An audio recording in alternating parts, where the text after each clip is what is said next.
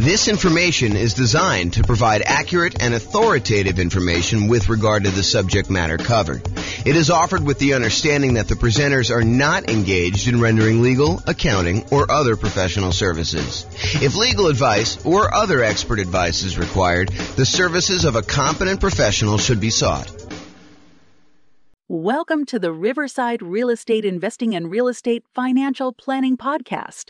Learn all about investing in real estate in Riverside, California, with a combination of real estate financial planning and modeling with numbers specific to Riverside, plus syndicated, more generalized recordings of live and pre-recorded real estate investing classes, not all of them specific to Riverside. Be sure to stay tuned after the podcast for a message from our sponsors. Well, good evening. Welcome. I am not Brian Williams. Although tonight I wish I was Brian Williams. I wish that I could hide behind Brian Williams and say, yeah, that's James's story there and not have to share anything personal. Tonight is 10 things I wish I knew before starting to invest in real estate. I am joined tonight by actually Brian Williams, who is busy eating, so I won't call him out. But thank you for joining us tonight, Brian. I'm not eating. Maybe you'd like to teach tonight instead of me sharing some somewhat personal things. Yeah, I'll share all your personal things instead. Yeah, that's what I'm afraid of. I don't know. This is a very That's why I didn't get an invite, huh? You're like, Brian's going to tell all the things about me that I don't want known. It is possible that was subconscious. It was not deliberate. It was not a conscious decision for me not to invite you. It's possible it was done before I started sending you invites again. I don't know. Some week when I'm teaching at some point, you're going to forget to send me an invite and I'm just not going to show up. Well, I mean, for most classes, I probably could wing it or change it to ask me anything or something like that. But that depends on the class. Although, I mean, when you prep for a class, it is way better than me winging it without having doing any prep ahead of time. Because it's not like I prep for a class that you're going to teach. So, right. Oh my goodness. Okay. Yeah. Tonight's some people say that public speaking is the biggest fear in the world and all this other stuff. For the most part, I don't get really nervous when I have to go and teach a class or do anything like that. But tonight, for some reason, I really am worked up. My stomach's in knots. I told Tammy the other day, I was relax. Yeah, probably true. All right. Upcoming classes. Yes, exactly. Nick says James has a beard and not Brian. That's really bizarre. Oh, you have a slight beard? Yeah, that's 4 weeks for him. This is 2 days. That is true. It's probably even more than 4 weeks for me. And the spots that look like they're not coming in, that's just gray. You can tell. It's not that I'm light down here. It's that's probably the darkest part of my beard. It's just all gray. So last time when I had my slightly longer beard and you were like, what's wrong with your you look like you have fangs. So I got self-conscious and shaved my beard off. So it's gray. It's like chops, right? I don't know. It comes down on the sides here. I don't know. We can talk about this later. Okay, just breathe. Here we go. Upcoming classes. Next week, much better class than tonight, I can assure you. I don't know what I'm teaching yet, but it's 8 money-saving, risk-reducing real estate investor insurance tips. And I'm sure it's going to be amazing. I'll come up with some really great tips to talk to your insurance agent about and things to remember to do and all that stuff. It's basically the insurance class that you guys probably didn't know you needed or wanted, but it's coming. So I'm surprised you only have 8.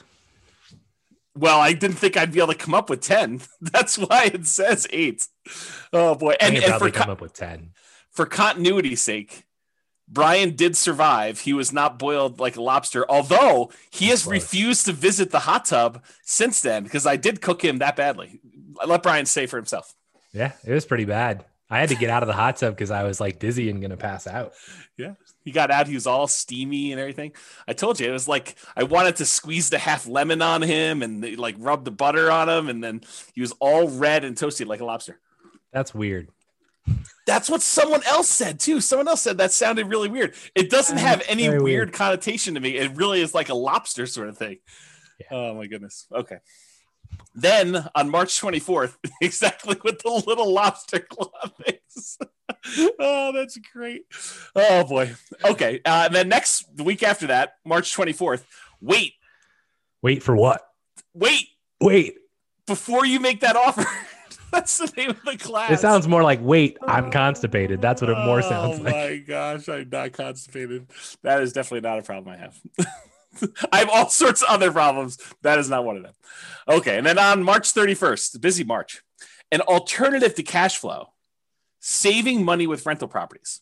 So this is sort of like, you think about, it's hard to cash flow in our marketplace. It's hard to cash flow in a lot of marketplaces, but in ours in particular, it's hard to cash flow. So, is it worth doing this real estate investing thing? What if you looked at it as almost like a savings tool? Brian says no. Yeah, if everyone stops doing it, then it'll be easier for us to buy properties. Oh, if they stop buying? Oh, yeah. It's been crazy. It's been real zoo.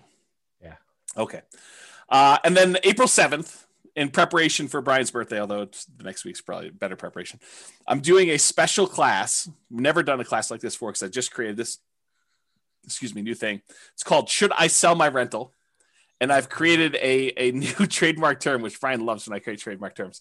This one is return on true net equity. If you were going to walk away with equity from a sale after transaction costs, after depreciation recapture, after capital gains taxes, and you had a certain amount of money that you were going to leave with, what would you need to be getting on that return in order for you to consider selling your property? And what's the return you're getting from your real estate on that net amount after you calculate all your expenses? So it's a really interesting new concept. You're going to love it. It's going to be pretty amazing. And it kind of looks like it says redneck. If you kind of just redneck. I mean, it's the redneck, something. It does not look like that. Yeah. Oh my goodness. Thanks for that prep for my birthday. Yeah. Well, I mean, the next one is stress testing your real estate investing portfolio, part 1. And part 1, I'll give you a hint. Part 2 is not the next week. I know.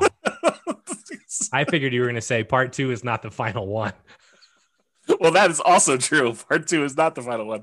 Oh my goodness. Yes. Class is going to be terrible tonight. You should all just leave. I agree. Because if you guys all leave, then I actually don't need to share. I don't need to be vulnerable. Everyone should call their friends and tell them to log on.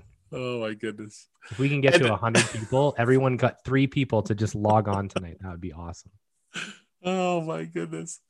Okay. And if you don't like the classes, tell Brian, send him an email. He loves hearing about complaints about class topics because he has no input on what we're teaching at this point. He can suggest a class if he wants to. You can go to realestatefinancialplanner.com/suggest or call me. Just tell me what he'd like to teach. Oh man. But if you really don't like the classes, you can go to realestatefinancialplanner.com/suggest and you can suggest the class. You can vote on what other people Does anyone do that?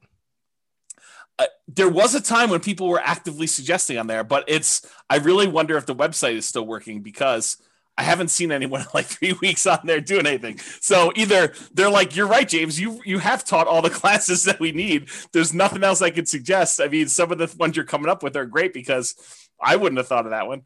Or who knows? Maybe they're just not willing to give feedback. Well, I mean, I know when we planned NCRAG for like the past 3 years, we're like, what are we going to teach that's different? And it's like, right, you've taught a lot of stuff. Right, exactly. So it's hard to come up with like, what else do you want? Because ask a question, we have a class for that. Like we have all 2 hours just for that question. That's right. Oh yeah, you want to know about that? Let me tell you the 2-hour version. Go listen to this particular class. Yeah, you know the thing that might be good? It might be time to bring back story time and like interviews.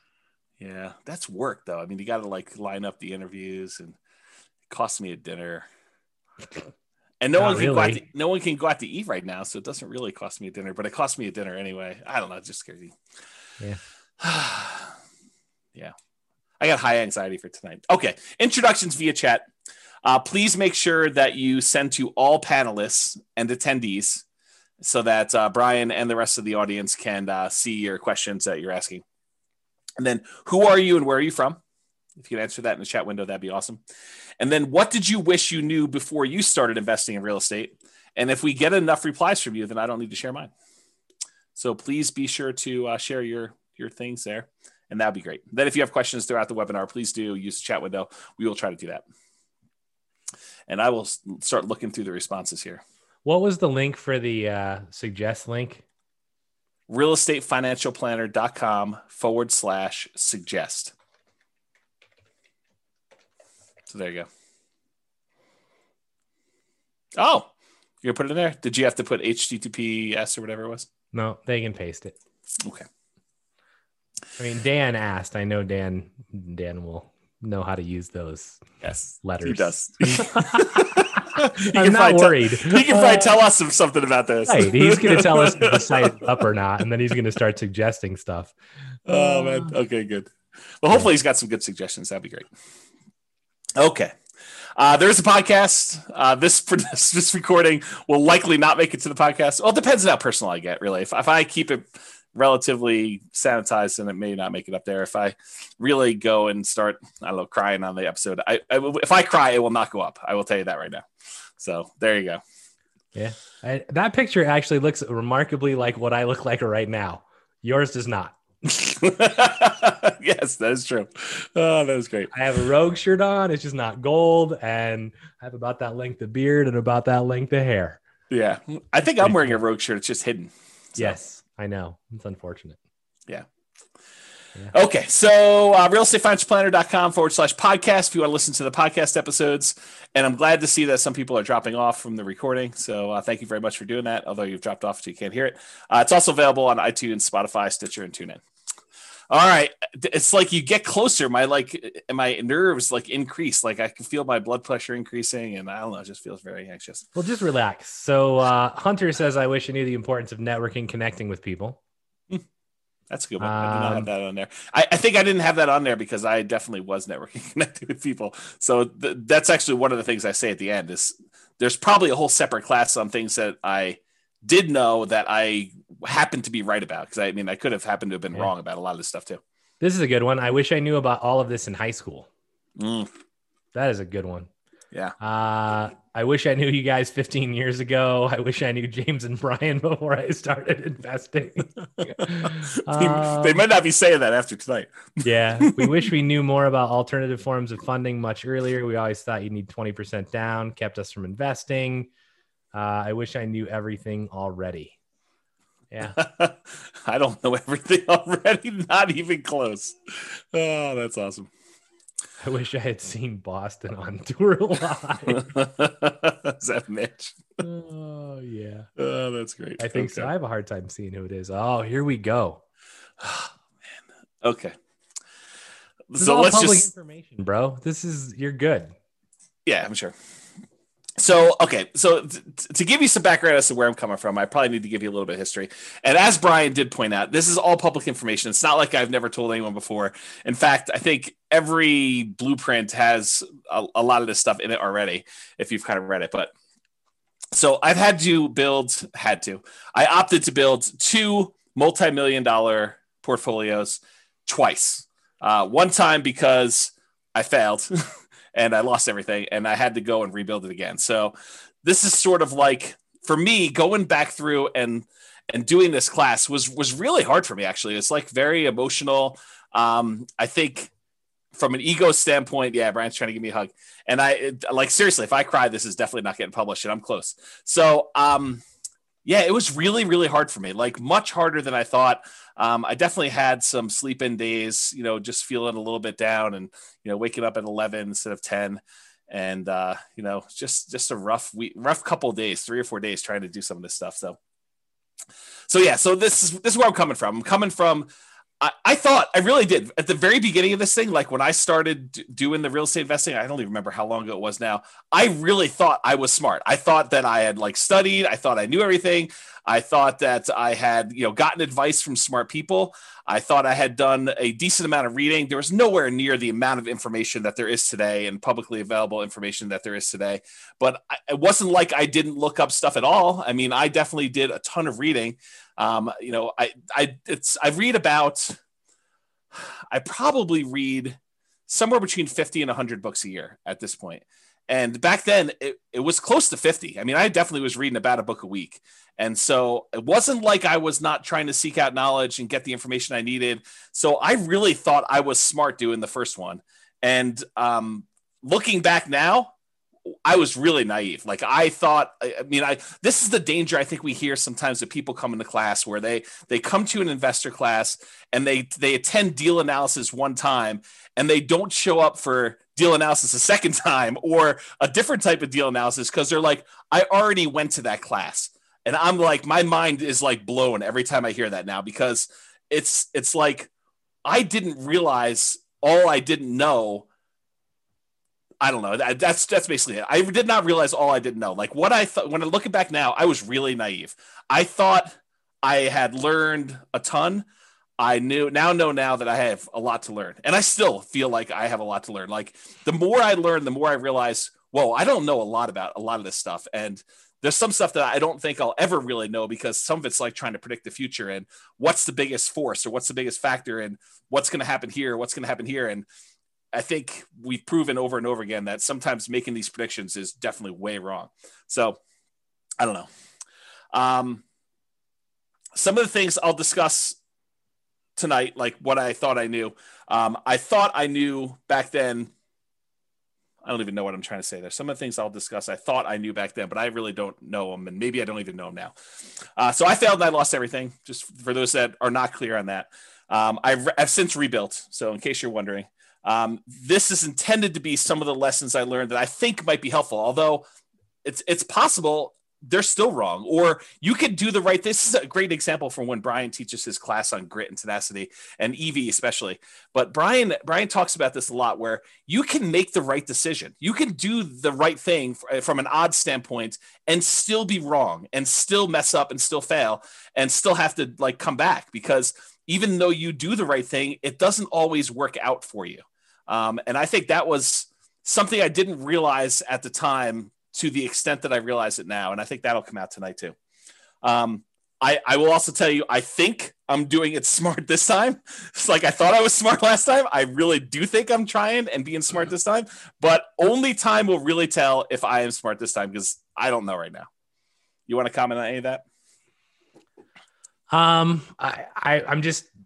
sure that people are interested in like when this was, if you care to talk about that at all. I also think that the EV point is one that people really like don't understand. And it's like, if I make one bet and I lose and it's a big bet, they quit.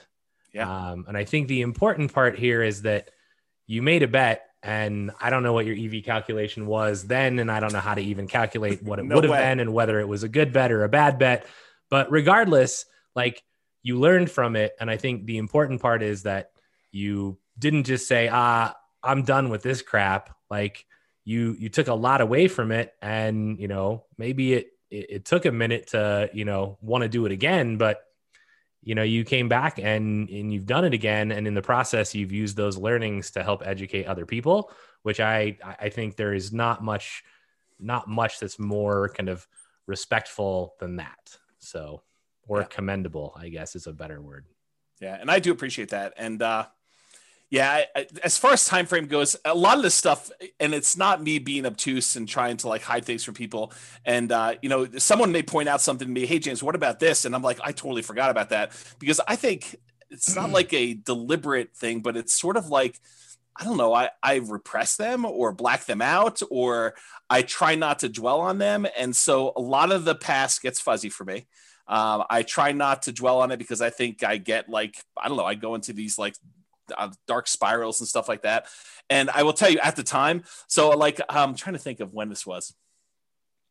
I think we started buying properties in 2000. And it took me a little while to get up to speed to do stuff like that. That was the first kind of round doing this. And I had looked at properties, doing property and stuff even before then, but the 2000 was the first one we bought.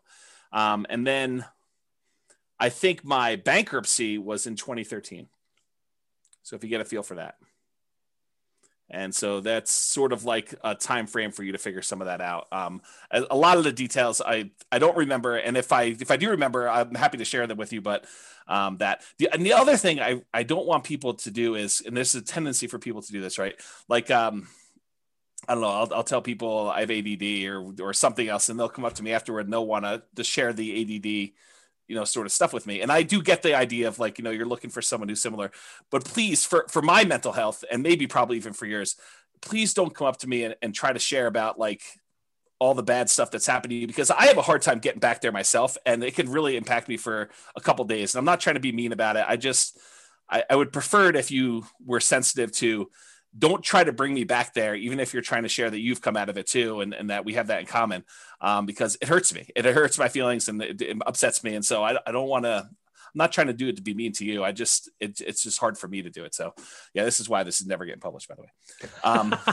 Yeah. Cause I definitely get sensitive about this. And I like when things all bad went really bad and like things got really rough for me, like it's when you make the EV bet, you think, okay, if I fail, I can recover. When you're in a period where you feel strong and you feel secure and you feel like you're confident about doing something, and something bad happens to you, you think, okay, I'll just go ahead and fix that and I'll recover and I'll be back the very next day and I'll go back stronger and I'll just, make another bet. It did not work out that way for me. Like for me, it was rough. I mean, long periods of trying to get even a little bit of mojo, confidence, whatever you want to call it back. And it was hard. It was definitely a lot of inner game stuff. And yeah, I get worked up even thinking about it. Okay. So I think it's important though, like it's not outside of this, right? I mean, there's other things that you've talked about and I've talked about as well, where it's like, I think a lot of times, I think this is actually the reason this class should get published, by the way, is that this shows like the side of, hey, there was a point in time where you thought everything was great and then it wasn't. Yep. And then you made it through it, right? You didn't give up. You didn't quit. You came back and you made it through it. Yeah. And I think we have like, mine are different than yours, right? But I definitely have at least 2 of those events in my life where it's like, well, things are just not going the way they're supposed to go. And mine are very different than yours. Yep. But, all of us have those. And I think it's important to actually, it's hard, but I think it's important to actually discuss them and know that, if nothing else happened, your comfort zone expanded. In much the same way that, who was it? Was it Ford basically said, if you lost everything today, what would you do? Right. And it's like, well, I wouldn't be poor. Like I would just do it all again and do it better. Right. Yeah. And I think that's important. And so to comment on the Ford thing, because I definitely remember that quote. And I remember being, a very arrogant, very cocky, 20-something-year-old, whatever it is, thinking very similar things like, okay, well, if I do it, I might as well fail big and then I'll come back and I'll just recover and I'll do it again. That did not happen for me. Like the thinking before these mistakes happened and the thinking like immediately while they were happening even and immediately after some things happened, like it was rough. And it was like I don't know, like, should I change stuff? Like, I really questioned a lot of like basic stuff, like, I don't know, like core personality stuff, core like traits I had about things like maybe this is not the way things should go. I don't know. It's just like, there's probably a whole separate class, although I'll never teach it on this like psychology and the sharing stuff. Cause Brian, like of all the friends you've had and all the people I am probably least likely to share like personal, emotional type stuff. Like I'm really good listener. I know that I fill that role for other people and being a really good friend in that way. But as far as like dumping stuff for myself, nope, not great for me. So yeah. I don't know. I think the impact of you sharing or expand it to anyone, right? But I think the impact of you sharing what's happened probably has a much broader impact than you actually will ever know.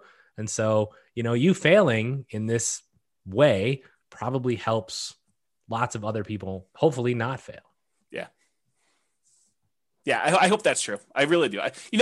In some ways, it's like if I can prevent one person from being in that situation that I was in, that's worthwhile, right? Like trying to stop somebody from having to go through what I did, or at least maybe someone who is forced to go through something like I did, at least knowing that one person came at this, so there is a path out if you could get there. Yeah, I don't know. Maybe that's it, but yeah, I'm getting teary-eyed. I need to refocus for a second. So yeah, okay. So I'm just gonna try and make you cry even more, Oh, because when you get teary-eyed, I get teary-eyed. So I'm just no, this is since gonna you're be halfway there, this is let's gonna just be push a you over. Oh my gosh. Here we So go. yeah, I mean, people in the Lots of comments are tissue, like, I agree with what I said. Makes sense, James. You're doing great. Those convos are those that really hit home with newbies. You guys are awesome. Sharing your vulnerabilities to help others is commendable and very helpful. Thank you. And then somebody says, I didn't know this of your past, but seeing where you are now, it only makes me admire you even more. Right. And then you are awesome, James. See, I appreciate that. Thank you. So there you go. All right, breathing. What? Yeah. Do you need a break? I'm working on it. I hopefully. You want me to teach this slide? Well, this is literally all 10 of them, so it's right here. This is the last slide of the day. No, there's a whole bunch of other slides, but I'm going to give you the list up front. This is, there's definitely some overlap on this list. Like certain ideas, they kind of resonated, and I was like, well, that's really sort of similar to this. And so you'll see them, but we'll have some good discussions, I think, tonight.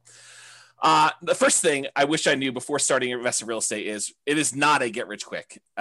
And I thought I knew that, but I also thought that I could speed this up. I thought, this would be something I could brute force, smart through hustle, through grit, just kind of get it done and make this happen very quickly. And I will tell you that is not the case. And I'll share some stuff with there.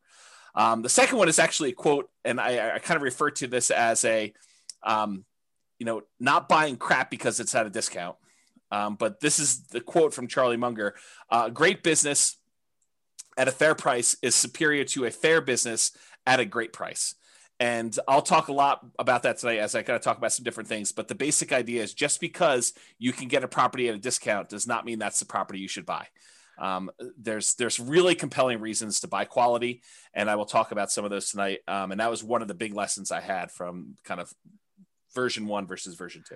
Yeah. What's interesting, I know this quote, right? I've I've heard it from you a lot. I've seen it from his book that I've not read. But,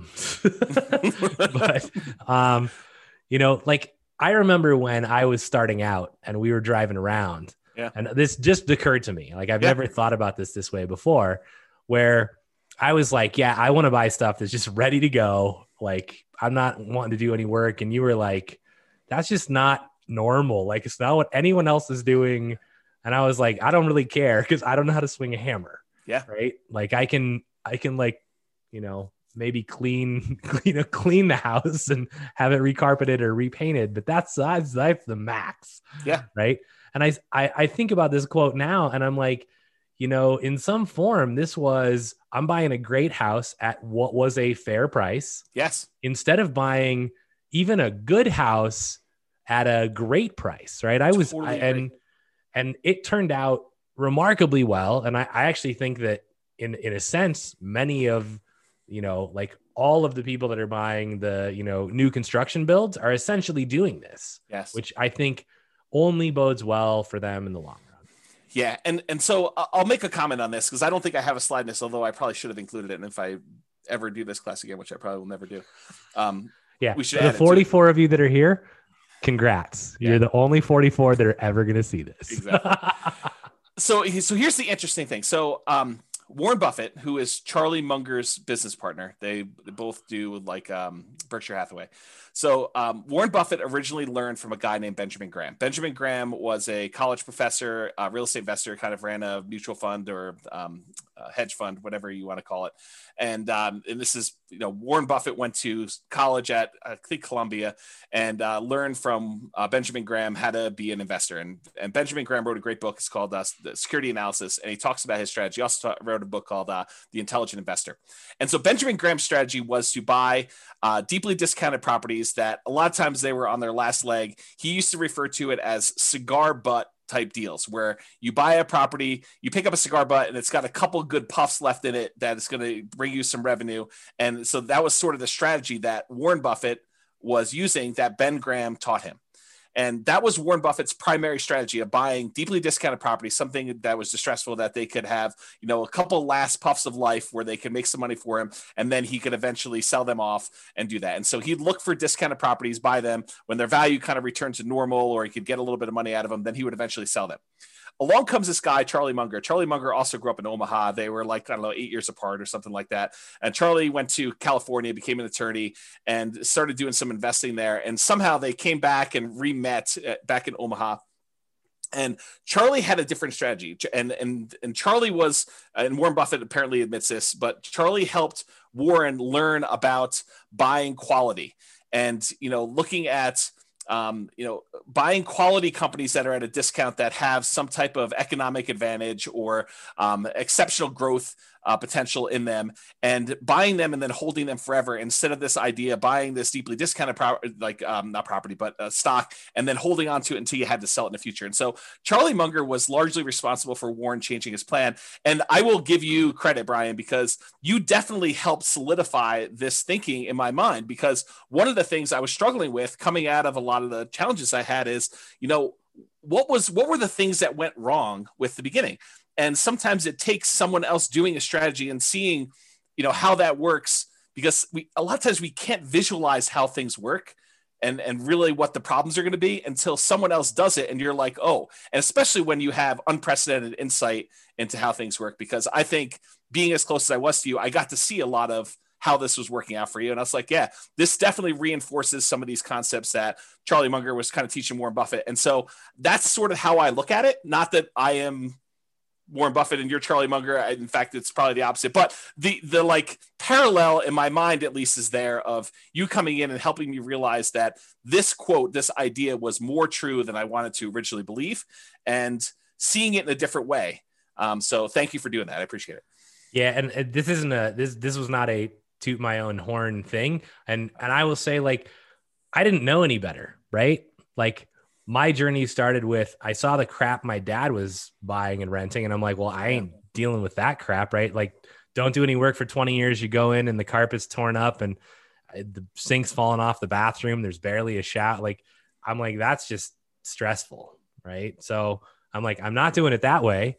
And the only other thing I knew was the place that I lived in. And I was like, I bought the exact thing. Right. And then I was like, well, I know how my landlord is currently doing this, and they seem to be making a lot of money. So buy one of those. And then it was like, well, why not just go buy these? Right. And I mean, a lot of it was, there's definitely timing and luck and market and a whole bunch of other things. Right. But for me, I think this is where, if you guys hear us teach something, I mean, we're probably right, but we could be wrong, right? I mean, and this is what it is. If you think that your plan is good and you vetted it and you're not just guessing, then go try it, right? Don't be afraid to step out of the norm. Because I remember every house we'd pull up to, and James would be like, we'd walk through a house and I'd be like, yeah, this is just not really ready to go. And he'd be like, this is what most people are buying. And I'm like, yeah, well, it's not what I'm buying. So pass. Right? That's true. And we'd go find something that looks pretty. And he'd be like, well, this is more expensive. And I'm like, I don't really care. I just don't. Right. The numbers still look like they meet my criteria. So let's try it out. And, a lot of that is, it's hard work. It's grit. It's luck. And luck is really, the hard work that you put in that creates opportunity for you. Right. I don't believe in blind luck, but I think, have confidence in yourself. Right. And then go perform, but be willing to learn from what doesn't go well. Yeah, I think those are all really good points. I will point out, my father was doing a strategy, and similar to you, I was like, well, there's some problems with his strategy. I'll fix them. But I kept some parts of it, like the buying properties that were deeply discounted that needed work. I mean, I think that was part of the strategy that I was like, well, I think that's the equivalent of buying something at a discount and kind of having a margin of safety and having value. And so I thought about it from that perspective. And then I thought I was going to fix some other things, but turns out that didn't work. And we'll talk about this tonight. Next, look at my list. Otherwise, we're never going to get through this. I figured this is the whole class. We'll just have a discussion right here. Well, there's a whole bunch of extra slides, but there's other slides. There's 60 slides. Oh man. Serious? Yeah, exactly. Yes. Number 3 on my list was reserves. And I really thought I knew about reserves. I thought I was doing reserves right at the time. I am doing more than I was before. And I think that was a major factor in stuff. So we'll talk about that. As am I. As of what? You're what? I do more reserves than previously, especially after COVID and the stuff that we've talked about. I think that's prudent. Yeah, I agree with you. So there's probably a whole class on reserves, honestly. I think we taught it already. Maybe. There's some stuff I have yet to build about reserves that I still want to create, but I didn't understand the return quadrants nearly as good as I do now, and some of the nuance and subtlety in those things. And so that's a big one that I think is a factor. I didn't know about Nomad, and I was telling Tammy about this in the hot tub last night, and she told me, she's like, yeah, if we had known about Nomad, we totally would have nomaded, and I think it would have made a big difference in a lot of the stuff. And so if I could go back and do it again, that is definitely one thing I would change. I don't know if Brian would have done it differently, but I totally would have nomaded from the beginning. I mean, in a sense, I kind of nomaded once. Accidentally. I did move and rent the previous house out. It just happened to be a price point of a house in Vegas that was not adequate for being a normal rental. You can't buy multi-million-dollar properties and expect it wasn't that. Right. All right, so Nomad was one of them. Another one was Focus.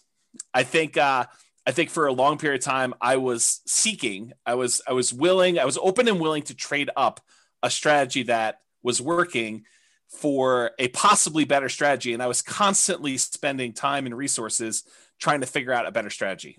And just, I think not knowing that there wasn't a better strategy, or devoting the energy to focus in on what I should have been focused on and getting better at that, rather looking for side things or other things like that. And so we'll talk a little bit about that. And related, the grass isn't always greener. And I'll talk about, looking at other markets and saying, well, they're cash flowing, we're not cash flowing here. Maybe I should be investing there, and kind of like the downfall, some of that. The past does not equal the future. And so definitely some things about, well, historically, this is how it's worked. So it's got to work that way in the future. And now I have a much better appreciation for that is definitely not how things always work. It's not like you can look back and say, oh, we've been going up 8% a year in Fort Collins for the last 8 years. I'm going to pencil that into my calculator and use 8% per year. That's false. And we'll talk a little bit about that. A much deeper, more nuanced understanding of income from properties, rents, other income sources on properties, and specifically expenses. And, this is sort of like the class that Brian teaches on capital expenses. Understanding like those numbers at a much better level, I think, was something I didn't quite have at the time. And that is a major lesson that I think I wish I had known back then. Kind of like the appreciation for what expenses do I have control over? Which ones do I not have control over? Which ones are going to be very large as a percentage because they don't change much, whether you're buying a $50,000 house or $250,000 house, and how those things impact stuff. I think that those things I didn't know. And then sort of the last one is I was incredibly competitive, incredibly driven to like do a bunch of stuff when I was younger. And I think looking back now, I should have been a little bit more balanced, a little bit more patient, because I do think it's timing.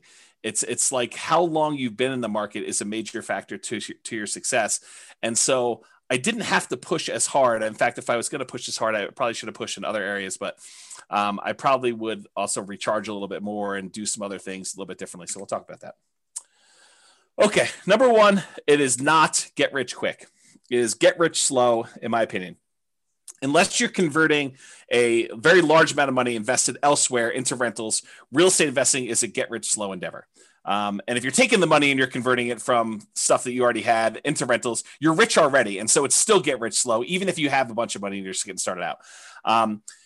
If you have a chunk of money already and you're kind of investing in it, you might have a baseline of income coming in from the money that you're investing. However, that's not the norm. And it definitely was not what I was coming from. So I'll talk more about this later, but the idea is that I didn't have a ton of money when I got started in this stuff. So it was really hustling and trying to, convert job income into real estate investing income. And then eventually, for a period of time, at least, trying to be creative and being a real estate entrepreneur and generating income from real estate entrepreneurship. So it's get rich slow, because even if you're earning an incredibly optimistic, for our marketplace, a 10% cash on cash return on investment, which it's really hard to do that in our local markets. It's probably closer to zero, honestly. You need to have a large enough amount of cash to make that 10% that you're earning on that money support your lifestyle. And so that's really hard to do. And it was exceptionally hard to do here in our local marketplace. You probably could do it in some other marketplaces, but again, this is the nuance of market to market. It does help if you have a lower target lifestyle number. And I probably didn't realize just how big of an impact that had. Raising a family with 2 small kids and a wife, and, we weren't living crazy high, but I mean, I was definitely not eating at Qdoba. Like, I was definitely eating out at Qdoba, and we were definitely, kids were doing fun stuff. And, so those things definitely existed. So if you have a lower target lifestyle number, especially early on, that could have a very positive impact. If you have a very high number there, it's much harder for you to hit your numbers. I think you need to be a lot more aggressive, or you have to start with a lot more money in order to get close to hitting those higher numbers. And so that's probably a kind of like sub lesson for some of this stuff here. We weren't, back when I got started, we definitely were not seeing 10% cash on cash numbers, return on investment, with the exception of sometimes we'd find a deal where you could buy it, but we were buying them by doing the burst strategy. You buy at a deep discount, you do rehab on it, you rent it out, you refinance it, and pull all or most of your money out. So if we were getting a 10% cash on cash, it was only 10% because the amount we had invested was so small. So it was like very small dollar amounts, even if you were able to get that 10% cash on cash. We were not seeing numbers where you could see 10% cash on cash return or anywhere near that, with large numbers that we could do down payments. So that's why I think it's more of a get rich slow sort of thing. So this is Charlie Munger's quote. You can probably tell I just finished Charlie Munger's book. So I'm kind of on a Charlie Munger kick right now. Although I've always been a fan of Warren Buffett stuff. So this is not all new to me, but it's refreshed in my mind because I literally just finished it a couple days ago. So here's a quote from Charlie Munger. "The first $100,000 is a bitch, but you got to do it. I don't care what you have to do. If it means walking everywhere and not eating anything that wasn't purchased with a coupon, find a way to get your hands on $100,000. After that, you can ease off the gas a little bit." And what he's really talking about is the effort that's required for you to get that first 100K. You need to rely on your own actions, your own effort to do it.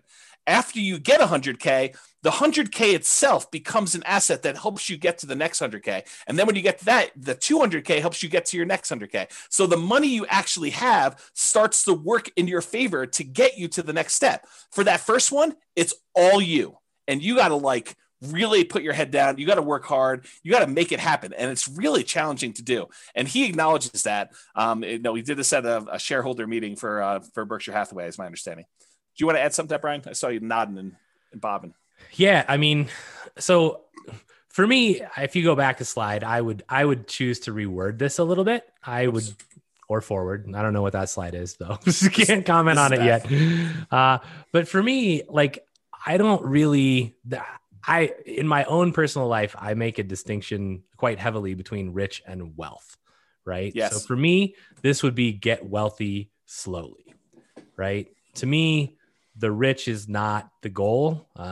Being able, and rich to me is I can demonstrate that I'm driving a Lamborghini or whatever, and kind of more showing off the money. To me, it's, are you wealthy enough? And wealthy is, do you have whatever it is that you are doing? Do you have enough time with your family? Do you have whatever your why is? Have you accomplished it? Right. And I don't care if you have $1 million.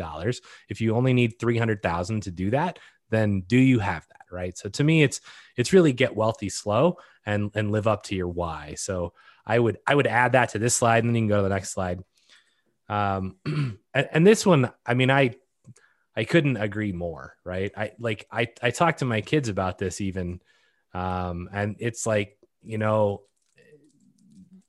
when you start out, things are going to be hard, right? What you see now is not where you will start, right? This is, like, yes, you'll not live in the house that we live in. You will live in a shitty apartment that has 1 bedroom and 1 bath. And, and I tell them this story. Like, I had a college roommate, and we rented a 1-bedroom apartment that had a kitchen that was literally like 6 square feet, right? Like, not very big. And we slept in the same bedroom in different beds. And I tell my kids this because I want them to understand, like, you don't start here. And the funny part of the story is my feet would hurt every morning when I woke up, and I couldn't figure out what was going on. And one night I woke up and my feet were basically at the head. I'm not sure why he didn't put his feet next to my feet, but like, our beds were in an L shape. And I woke up and he's got his fist cocked like at 2 a.m. And I'm like, bro, what are you doing? And he's like, you're snoring. And he was punching my feet at night. That's awesome. I was like, dude, you can just wake me up. You don't need to punch me. That's great, it was horrible. But yeah. I think knowing that you're going to have to go through that. And I try to explain to them, even though, the oldest is 13, I'm like, when you get that first chunk of money, you can then use it to invest, which then makes you more money. And the more that you have, the easier it is to make, the more opportunities you have, which totally seems unfair, but this is why you have to put your foot down, like on the gas 100% right now, and get yourself to the point where you have some money to actually be able to earn it. And whatever is in your head as you hear me say this, if you right now are like listening to this and you're like, but I have, kids and COVID and tough shit, right? It doesn't matter. Like, and I'm not being a jerk. It doesn't matter. Like, there are other people in your situation that are going to do it. And so if anyone can do it, you can do it too. And what you have to know is you just have to decide you want it bad enough, right? In any situation, you can eventually get there. So it might take you longer. That doesn't matter, but you have to be dedicated to the process. And once you start it, as Dan just said, right, it does snowball, and it becomes almost at some point, you're like, well, that's almost too easy, right? Like, okay, well, I have all these properties and this, 20 unit apartment comes on, and I'm like, well, I can just go refinance out of these other 2 properties and buy this thing. Yep. And you're like, well, that's stupid. I never would have been able to do that 10 years ago. Yeah. Right. And you don't realize how it becomes easy, but it's not been easy. Right. It was a ton of hard work that most people are not willing to put in early on. So, yeah. And or the at any point, really. Yeah. And then the longer you do it, I think your philosophy changes a little bit, but we can talk about that another time. But I think it's like the early push, it's all your effort. And then later on, it becomes slightly less your effort because your other investments are kind of like pulling their own weight. And then you kind of get compounding. So you could do less and less, or you can keep pushing and grow faster. I think that's how you can look at it. And I think, again, it goes back to that first slide is, have you hit your point where you're like, yeah, I'm at my why. I don't need to have Warren Buffett's, billions of dollars, or Bill Gates's billions of dollars. I mean, it's not necessary. Yeah. So to kind of go and explain this a little bit better, this is from another website. I didn't create these charts. It's from 4pillarfreedom.com, and the web address for where I got these charts from is on there. But this shows you, if you're trying to accumulate $1 million and you're investing $10,000 annually at 7% annual rate of return, it shows you the amount of time it takes you to get to each $100,000. So the first one takes you 7.84 years to get to the first 100K. That's you like having to generate all of it yourself, like working hard, putting in the time, putting in the effort. Like that's the, not eating unless you have a coupon, and, walking everywhere and all that stuff. But then the next one only takes 5.1 years. So that's the next time it takes to get 100K more. Then the one after that is only 3.78 years. Then the one after that's only 3.01 years. Then it's 2.5 years, then 2.14, then 1.87, then 1.66, then 1.49, then 1.35 years to get that last 100K in order to get to $1 million. What's interesting, they broke it down on this website. 26% of the time, of the overall time it takes you to get to $1 million, is spent getting the first 100K. 74% is the next 900K. And that's the point, is that you really need to hustle, put your head down and get that first 100,000 and then take over and let the rest grow. This is the same website. It just breaks down and shows you 26% was the first 100K, took 17% of the time to get that second 100K, and then 57% to get the remaining 800,000. So a little bit more than half the time to get 80% once you start getting some money working for you and investing. And then this is the last one. It took you 7.84 years to get the first 100,000, but it takes you 6.37 years or less time to earn the last 400,000. So the same amount of time it took you to earn the first 100,000, it took you less to earn the 400,000 at the end. And so this is like Dan saying it snowballs. Yeah, it snowballs. Like at this point, you know, my contributions that I'm making to my, like from my actual real estate brokerage, the income, the amount I'm contributing is a very small percentage to what the overall portfolio is doing. And so my like personal activity, my personal effort matters less and less because the magnitude of what is growing from the asset base becomes more and more. And I don't know if I completely understood it. I definitely didn't understand it at this depth when I was doing this the first time. I mean, I had this like vision of, okay, I'm going to make this big asset base and it's going to pay out $100 or $200 a month in cash flow. And so I need 100 properties or 200 properties. I'll kind of talk to you how I got that math in order to get the amount of money I needed to live on. And so I kind of had that in mind. And I was like, you know, the growth will kind of keep pace with inflation, maybe do a little bit better. I didn't understand it like I do now. And I think understanding it like I do now, I could be much more turtle-like, slow and steady wins the race and systematically invest and do a lot better. And I think I understand that a lot better now than I did before. So I don't know if that helps you. Yeah. I think one thing, and this is, this is probably tangential, but like, as you're thinking about this, I was thinking about the Millionaire Next Door book, right? Mm-hmm. And really like, it's one thing to earn your first 100K. It's another thing to have it given to you. Yep. Right. And so, you know, if you're out there and you're like, oh yeah, like I have 100K that, you know, my grandpa died or whatever and left me a bunch of money. I will just tell you that that is not the same 100K. It is not, it may seem like it on paper, but it isn't the same.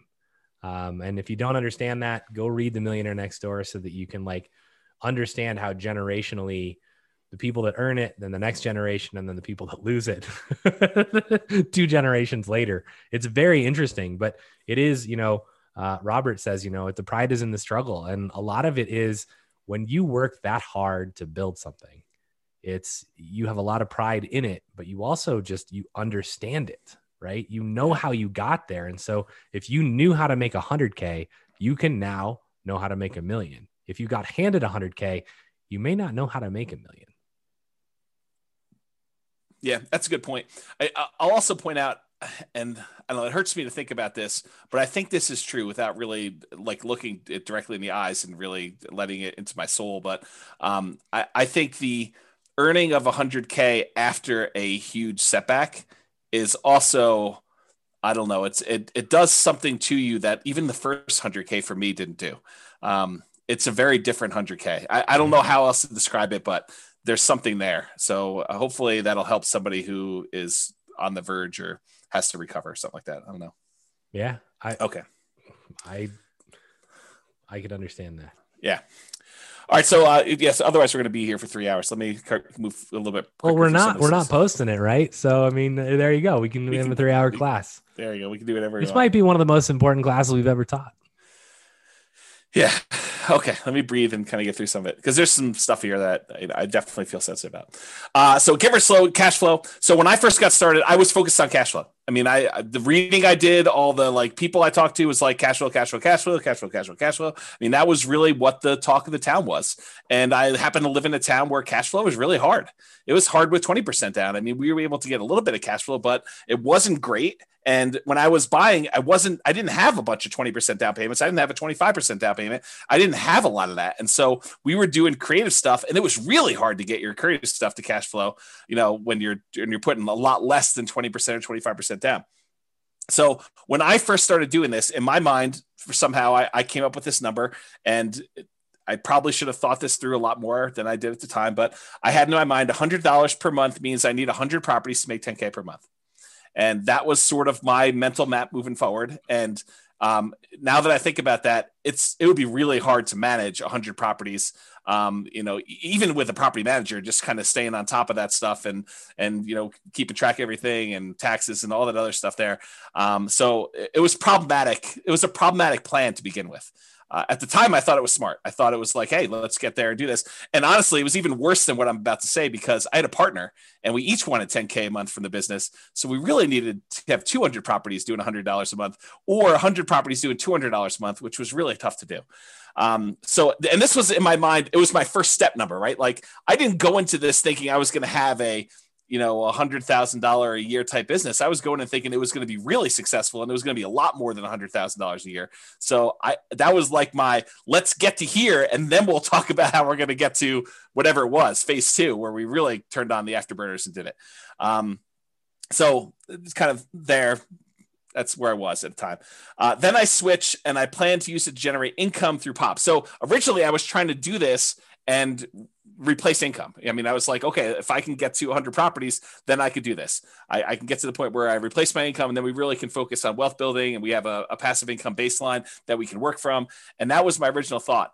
And the amount of effort and the amount of time it was taking in order to acquire the properties at the pace that we needed to do, it was going to be a long time. So we kind of switched a little bit and started looking at generating some type of POP. And by POP, I'm going to define it as when you sell to a tenant buyer on a lease option and that tenant buyer cashes you out and you realize the $20,000 or $30,000 proceeds from the sale of that property. What I figured we would do is we would take that money and we would use some or all of that in order to live on. So we need to have enough of these POPs lined up coming in 2 or 3 or 4 years out so that by the time you got to 2 or 3 or 4 years out, when you get to that point, then you'd have enough money coming in that you could support yourself, but you have to be growing these rental properties in the meantime doing that. And so that's sort of how we started looking at it.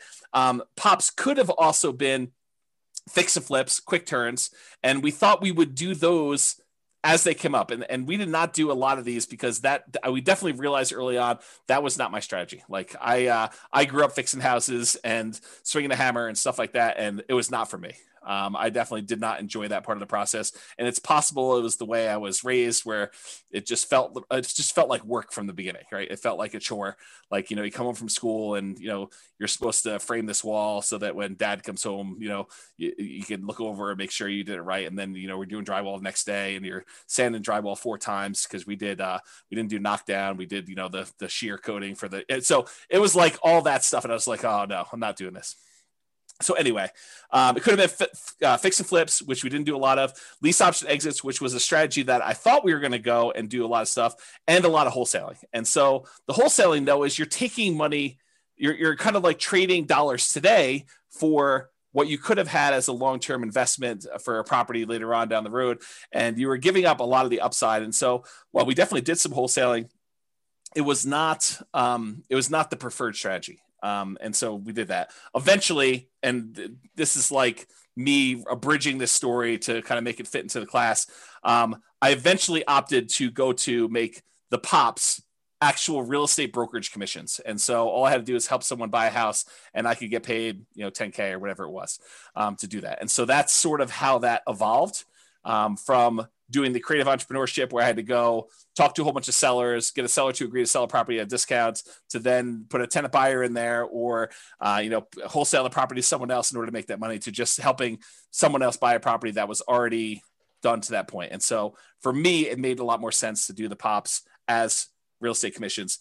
In retrospect, and this is hard for me to even say, it may have been arguably better if I had just gotten a job and, done some type of nomad thing and just, lived on whatever it was, got to that 100K to 200K, 300K, and just built it that way. And, it's at the time, it didn't feel like that was the better option, but it might've been.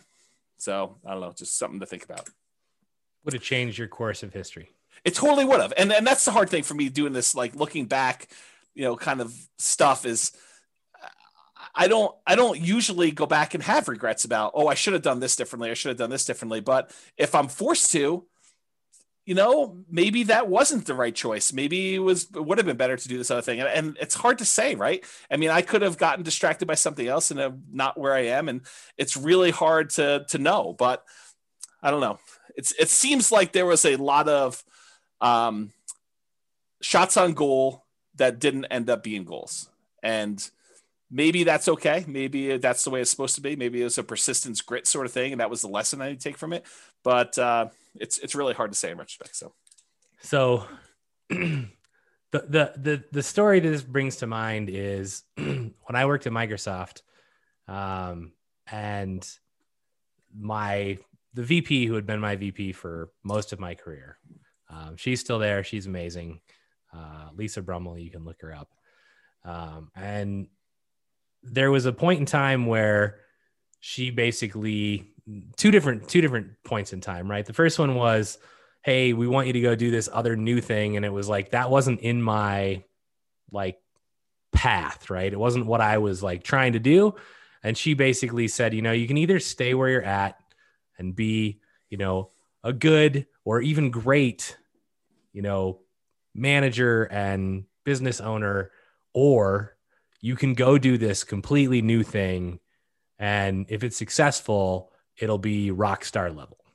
Right. And it's you have to make this decision between yeah, but the rock star thing might fall flat on its face, right? This might be a 3-year waste of time. And then where am I? I'm out of line for my other thing. Right. I think that was the first one. And then more related was the one when I decided to leave Microsoft and I went and talked to her. And she looked at me and she was like, and I, for those of you that don't know, I left to play poker professionally. And so a lot of people are like, what is wrong with you, bro? You are messed up in the head. You're going to leave your job at Microsoft where you make lots of money and you're going to go play poker. And she was like, I totally understand where you're at. She said, if I was your age and my dream wasn't poker, she's like, if I thought I could make the LPGA tour, I would totally quit and go try it. And I think having not tried what you tried, I think would have been a disaster and a much larger regret than ever being able to sit here and look back and go, oh, I should have gotten a job and made 200 or 300K and then invested. That would have been a huge, huge regret for you, I think. Yeah, it's maybe true. Yeah, I think the challenge with a lot of these looking back things for me is I get overly emotional thinking about it. Yeah. And so I try not to think about it. Yeah. But we're going to have to think about it every week now. So right. I'm going to cover a couple questions here. Yeah. A whole bunch of people. I guess it's just one. I left it from before, so I'll cover it so we can move on. Two of them. I've yet to start begin investing. I'm stuck at home with the kids because of COVID and not able to work, looking to learn as much as possible until I get the income to begin investing, looking to begin sometime this year, fingers crossed. So again, everything you've heard tonight, pedal down. Don't let any of that stand in your way. And every time that anyone, not just you, feels like, oh, hey, this is why I can't do something. I just want you to remember me looking you in the eye and going, bullshit. That's a limiting belief. And then I want you to examine to see if it's actually something that's preventing you from doing it, because it probably isn't. And we all have them. Right. And James and Royce and I, and we try and call each other. It's that just seems like a limiting belief, Brian. That's just crap. You can do it if you want to, you're choosing not to. And so I don't know your situation and I'm not pointing anything at you particularly, but definitely examine where your kind of beliefs lie, because there are people who are in really dire situations who still manage to do amazing things. And so it really becomes, how bad do you want it? And when can you, step forward and move towards that? So I hope you're able to start this year. And I grant you, COVID has messed lots and lots and lots of stuff up. Yeah.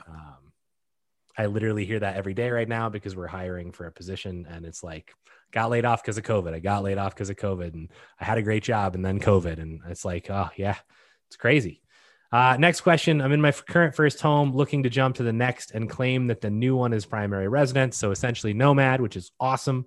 Rent my place, first time landlord. Nervous because of CO laws, which I assume is meant as Colorado laws that heavily favor tenants and not landlord, which actually isn't true in our state. Our state is actually much more geared towards landlord, although it's swung a little bit, but it is not like California where it's, and maybe this is supposed to be California, right? In which case you're dead on. But in Colorado and even anywhere, like it's okay if the laws favor the tenants, right? Don't be negligent.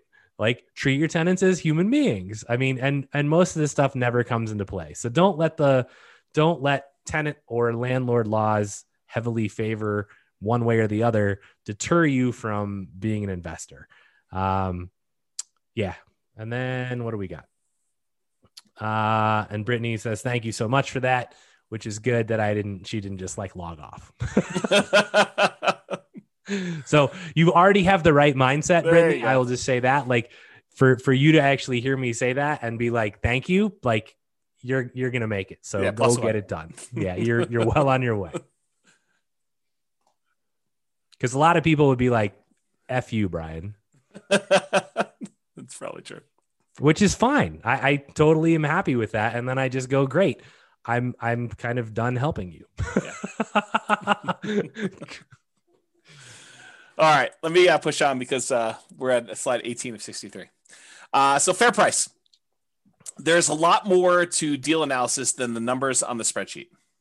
You have to read into the spreadsheet, and I don't think we can even create a good spreadsheet to really do this justice, because you need to truly understand what each number means and understand what is likely to improve, what is likely to stay the same, what do you have control over, what do you not have control over. So there's a lot of nuance and subtlety to the spreadsheet and understanding that. And there's this idea of what is a fair price to pay for a property. And we'll talk a little bit about that. And then, so early on when I was doing this stuff, I was focused on buying primarily lower priced properties and at a discount. And that was what I was considering my margin of safety when I was buying properties.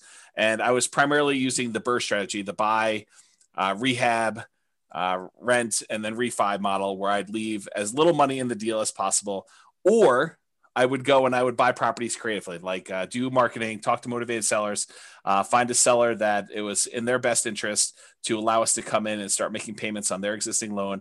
And I would acquire the property. I'd make payments on their loan. Sometimes I'd have to give them a little bit of money in order to buy, their share of the equity. And then we would take that over. We'd usually put a tenant buyer in the property, allow the tenant buyer to rent the property until they were able to buy the property from us. And then we'd make a pop or whatever it was. So that was the two primary strategies I was using, but the discount part of it was not the only margin of safety. And that's the really important takeaway that I definitely understand now that I didn't understand before, is that buying a property at discount may not even be the best margin of safety that you can buy. Sometimes buying a property at a fair price that has really good long-term economics is a much safer investment than buying a property and getting a mere $20,000, $30,000, $50,000 discount on it, especially depending on the price, like that dollar amount. And so there's a really good chapter in the Tao of Charlie Munger by David Clark. This is the chapter that I was referring to. However, because of time, I originally planned on reading this to you, and it's a really good example where they talk about buying two different stocks in two different companies, one where it looks like it's the obviously better deal, the other one where it doesn't look like it's as good of a deal, but the underlying economics of the second stock are much better. Like the growth rate that they're going to see in that second stock is estimated to be much higher. And it turns out it's better to buy the one that has much better longer term economic potential than the one you're buying at presumably a better discount, the one that's earning a little bit of money today. And so the temptation for you in real estate, the equivalent is sometimes you're tempted to go buy a property that has $100 a month cash flow now, when it would have been better for you to buy the one that has break even or slightly negative cash flow if that other property has better long-term economics. It's in a better part of town. It's a better quality property. It's a better, the maintenance on the property is going to be lower. We're likely to see higher rent increases on that type of property than one in a D-class neighborhood. It's all these kind of like subtle nuances that make the difference in property selection. It's not always about, oh, this one makes positive $100 a month. This one makes negative $100 a month. I should always buy the $100 one positive. That's not true. And I think I didn't realize that to the same extent that I realized it today, that quality comes in different forms. A fair price is not just discount from the current appraised value, is that you really want to look at this. And on that note, and I don't have time to teach an entire class on this, and there's definitely going to be an entire class coming on this, but I just made a whole new series of charts for you that now shows the rate of change of any variable in the real estate financial planner. So for example, this is a chart showing you total true cash flow on a portfolio of 4 properties, 3 of them rentals, 1 of them you're living as a nomad. And it shows you the total true cash flow. Each line is a year now. I made this a year chart. And this is where you actually pay off property 1. And then this is the first one paid off. The second one paid off. This is the third one paid off. And this is where it increases. But the part of this chart that I want to show you, it's not just raw cash flow. Part of now what I think you need to look at, and part of what I didn't understand before, is which one are you likely to see your rents increasing faster? And so now I can show you with this dotted yellow line how quickly the rent is increasing. And so the rate of change, the percentage that the rent is increasing, is on the right-hand side. This yellow dotted, this orange dotted line now shows you how quickly rent is changing over time. And then you can see the normal economics for a lot of properties is the rent tends to slow down over time because you've already got to the certain point where it's a certain dollar amount, and for it to grow more, it's growing at a slower rate. But that's not always true. And so there's a lot to go through with this chart, but I just want to point out that we're not just looking at raw rent. We're also looking at how quickly rents will grow, how quickly property values will grow, what the quality of a property is, and the things that are related to quality, like lower maintenance and lower vacancy and lower turnover and all those other things. They all have an impact on things, and they're more important than you might imagine at first. And so that's sort of the lesson that I kind of want to take away from that. And all of those little nuggets, yeah, when you don't come back to the same class that we teach the second time and the third time, those are the nuggets that you miss. And those nuggets become really important. I think they do. Because, there's like the first glance of how the blocks sort of fit together. And then you start realizing, it's more than just the blocks fitting together. It's like, what order you place them in, and, the orientation of them, and how big of a gap do you put between the blocks. And this is literally why I went to the effort to teach people how to build the spreadsheet so they could see the interaction between the numbers, right? Which is a huge, it's not going to happen, but that's the goal, right? It's like, how do you get people to understand this is how all the numbers interact? And the only way you do it is you go through and you figure it all out on your own. Yeah. Yeah, and Skylar says, I'm definitely going to read that. I'm assuming she means that article from the Charlie Munger book, but that's just one page of the book. And honestly, there's lots of other examples. If you search the web, you could probably find versions of that. But it's a pretty good example of why it's not obvious that you always pick the one that seems better at first blush, that you have to look deeper than just cursory surface level type numbers. Yeah, Tao of Charlie Munger, that's the name of the book. Okay, reserves. And we probably need a 2-hour class on reserves, but I'll give you like my, one slide version of reserves tonight. So at the very beginning, I was really stretching to even buy a property. Like this was me relatively early on trying to, get started, make stuff happen, kind of like push a little bit out of my comfort zone to do things. So I was stretching, and I probably had some reserves, but nowhere near the reserves that I found out later that I was supposed to have, and not even close to where I am today with the amount of reserves that I keep. So like, if you look at my progression of like how much I think you need in reserves, I started off with basically 0. I thought totally incorrectly, but I thought at first that having access to a large amount of credit was good enough for reserves. Oh, that was wrong. That was way wrong. But that's where I started. I met with a CPA early on with a few properties, and they told me 6 months of reserves for each property. That like hurt me. It like after that meeting, I felt like that's too slow. There's no way I'm going to be able to have 6 months of reserves and hit the numbers I need to hit in order to get to my 100 properties with $100 a month. That doesn't make any sense to me. Like, there's no way I'm going to be able to come up with that money. I don't have enough money for 25% down. So like, I'm not going to be able to do that. So I got to buy these properties creatively in order to do the creatively and to be able to support myself and have this money coming in from, either doing BRRRR or creative financing or whatever. I mean, I need more. I need speed. I need velocity in order to kind of hit my goals. So this 6 months, I fought that advice hard. Like mentally, it was hard for me to do. Emotionally, I mean, deep down, I knew it was right. Like I was like, that's why I fought it so hard. I was like, how can they say that? But like you have to get there. It's just, you're fighting it. You're like, this is going to hurt me. This is going to slow me down. I'm not going to be able to hit my goals. And that really, I struggled with that for a long time. I was like 6 months. I mean, there's no way we can buy at the pace we need to buy. If every time I need to buy a property, I need another 12K beyond what I need to get into the property and all the reserves I need on the other properties. There's no freaking way. There's probably a really good lesson here in that, because like one of the first times I heard about reserves in a way different than I thought about them, because I just thought, well, I've got enough to cover stuff if it comes up, and I'm not really concerned, and I've got lines of credit if I needed it.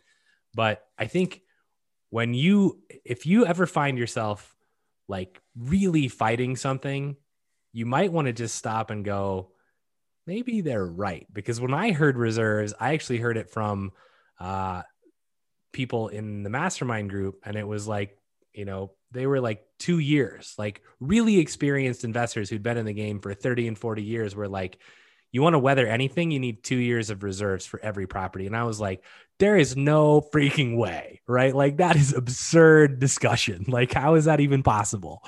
And you look at it now and you go, well, COVID, like things could have been a lot worse than they were, right? And some of them still aren't great, but I mean, they could have gotten a lot worse. So you can easily go, oh, well, if you didn't have rent coming in for any of your properties for a year, would you be okay? If not, do you have enough reserves? It's hard. Yeah. Especially when you're trying to grow.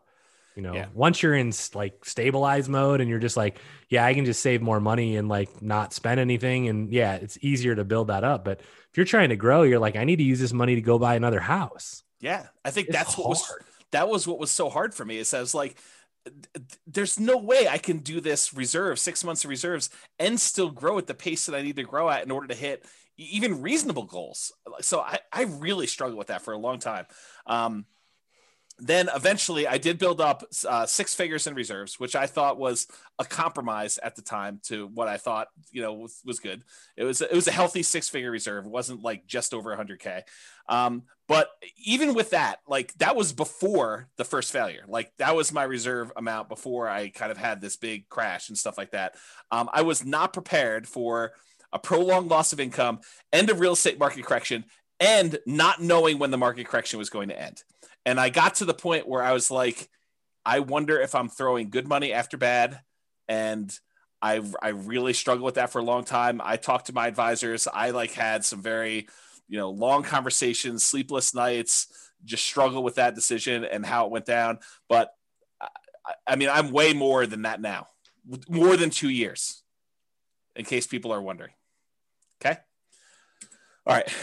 Return quadrants. And I'll try to go through some of this fast because I realize we're a little bit behind on time. So, and there's a really good, very long article I wrote on these return quadrants and kind of some of the nuance there. It's under realestatefinancialplanner.com/return-quadrants, plural. And if you go there, there's some detail. It's me writing out like almost a 2-hour class for you on these things. In fact, I probably should publish a book on this, but this is what I mean by the return quadrants, by the way. The 4 different areas you have returns, and then the reserves part here, and the total you get there. You guys have probably seen me teach this in class. And here's one of the things I want to point out about the return quadrants. And it has to do with what you hear versus what I'm actually saying. And sometimes I think they're different. And the example I like to think about is, have you ever had a misunderstanding with someone where you thought you really understood what they were trying to tell you, but it really was not? You thought you knew, and you could almost like finish your sentence and you could tell them stuff, and maybe even like most of it fit. And so they thought maybe you did understand, but maybe you're just describing it a little bit differently. But turns out, you find out later, they did not understand. You guys did not understand each other. You were like talking past each other, and you were not on the same page. I think sometimes that when I teach the return quadrants, that I'm saying something and you're hearing something different than what I'm saying. So try to sort of listen to what I'm actually saying and not what you think I'm saying, because there's a lot here, and it's a lot of detail. So really brief version, the top half of the return quadrants, appreciation and cash flow, those are speculative. We have very little control over whether or not properties are going to go up or down in value. And to a lesser degree, we have very little control over whether rents are going to go up or down and how much cash flow is. So in case you never picked up on that before, those are not really certain returns. Now, we can try to buy things where we're likely to have appreciation, where we're likely to have positive cash flow, but realize that's largely outside of your control once you acquire the property. We don't know, okay? Now, the ones on the bottom, debt pay down and tax benefits, those are less speculative. They are more certain. Did I say they are guaranteed? No. I said less speculative. We really don't, they're less likely to change, although they can change. Debt pay down less so, but tax benefits definitely a possibility. So realize, and go dig into this. I don't have time to teach like the whole class on return quadrants tonight, but there's some nuance there for you to understand about how that all works and what's really going on, and really dig in and find out like what makes up the return there and how does that really play out and what really impacts whether I'm going to see that going up or down, and what can I do about making sure that happens or doesn't happen, and what risks are there for me and how that all kind of plays out. Cash now is on the right-hand side. That tends to be your cash flow and your tax benefits. That's the money you can usually spend right away within the first year, within each year, I should say. Cash later is the stuff on the left-hand side. That tends to be appreciation and debt pay down. That's the equity you're building up in your property that you can only usually access when you do a refinance and get the money out, cash out refinance, or you sell the property. Okay, and then realize one of the things that I think most people didn't realize, and I definitely didn't understand like I do today, is this concept of return on investment versus return on equity and how those change over time. Specifically, how your return on equity actually decreases. It goes down over time. So that's something I didn't realize how that worked exactly, and now I understand it much, much better, and I think it's an important lesson, something I wish I had known long time ago. Also, the subtle point of once you pay off a property and exhaust your depreciation benefit, the tax benefits of depreciation, eventually all you're left with is unleveraged depreciation, whatever the raw appreciation is for your city that doesn't get magnified by having a loan on a property, and your capitalization rate, your cap rate on a property. So eventually your property returns, basically they are asymptotic and eventually become unleveraged depreciation and cap rate. So I think those were two things that were there. Okay. Any questions or anything before we get into new stuff? Nope. I handled a couple that we don't need to have just for time reasons. Okay, cool. So Nomad, this is one of the things I wish I had known about early on. I started investing primarily using the BRRRR strategy, buy, rehab, rent, refinance, trying to buy properties where I left very little or no money in a deal. And also buying creatively, like buying subject to or with wrap financing. Those were the two strategies that I primarily was using very early on. And one of the big issues with both the BRRRR strategy and buying creatively is this: poor property selection. You don't get to choose from all the properties available in the MLS when you have to buy it at a deep enough discount where you can buy it, rehab it, rent it out, and refinance it and pull your money out. There's a very limited number of properties where you could do that. And so you end up selecting oftentimes sub-ideal type properties that you wouldn't otherwise pick to be in your portfolio, but the only reason you're picking them to be in your portfolio is because you can buy them at a discount and add them to your portfolio for little or no money.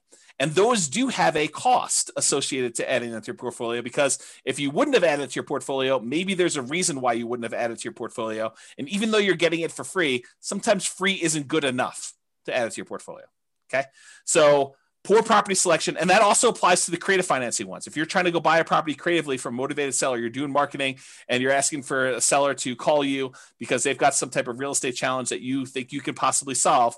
I think that is a major factor, because not everybody is going to be motivated and allow you to buy their property that way. And so it's also poor property selection. It's really hard to find ideal properties to do that. And that's one of the things I did differently the second time around, is I didn't just buy anything for my portfolio. I was very selective in what I was going to add to it. And those properties, the BRRRR ones and the creative ones, they do not tend to align with the quality properties that we talked about when we said fair price. We talked about buying a great company at a fair price versus buying a fair company at a great price. That's what I'm talking about here. It's another way of me saying this. Another issue that I had with the BRRRR and creative buying properties creatively subject to and wrap financing was living expenses.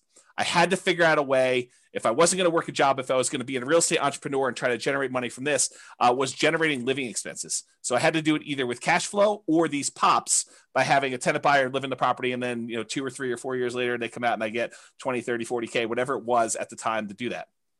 So that was another challenge of doing it.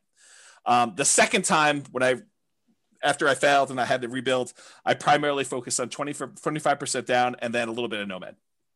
And so for those of you that are kind of aware of what I'm doing, that's what I primarily did for version 2. Okay. Hey, James. Yes. Knowing that return on equity goes down over time, what do you do about it? Do you try to exchange out properties as time goes on to optimize, or something else? I know you taught a whole class on this. Yeah, it's a little bit beyond the scope of this. There are things you can do. You can actually refinance and change your return on equity calculation to do that. But I do think that adds additional risk, and so it depends on where you are in your kind of like investing career and what you're trying to accomplish as to what the correct answer for that is. I will tell you that your portfolio tends to become slightly less risky over time as your equity position increases. And I think that lower return is a reflection of your reduction in risk because of the less debt that you have. Your kind of like debt to equity ratio, your debt to net worth ratio. And so there's a whole class on some of that as to what that means and why. And I probably should have time to think it through and really give you a much better answer. But that's like off the top of my head while I'm distracted with some other stuff. So why 25% and not 20%?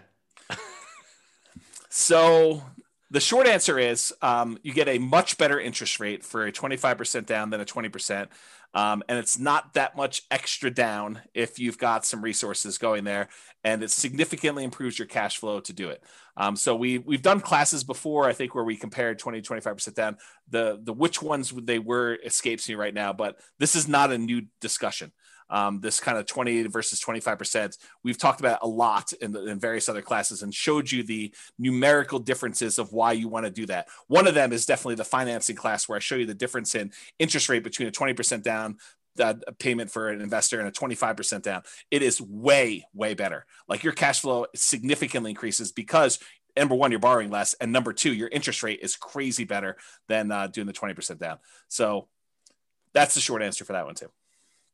Okay. So one of the things I wanted to point out, we talked about this idea of the first 100K, the kind of one that, Charlie Munger says is kind of a bitch to get to.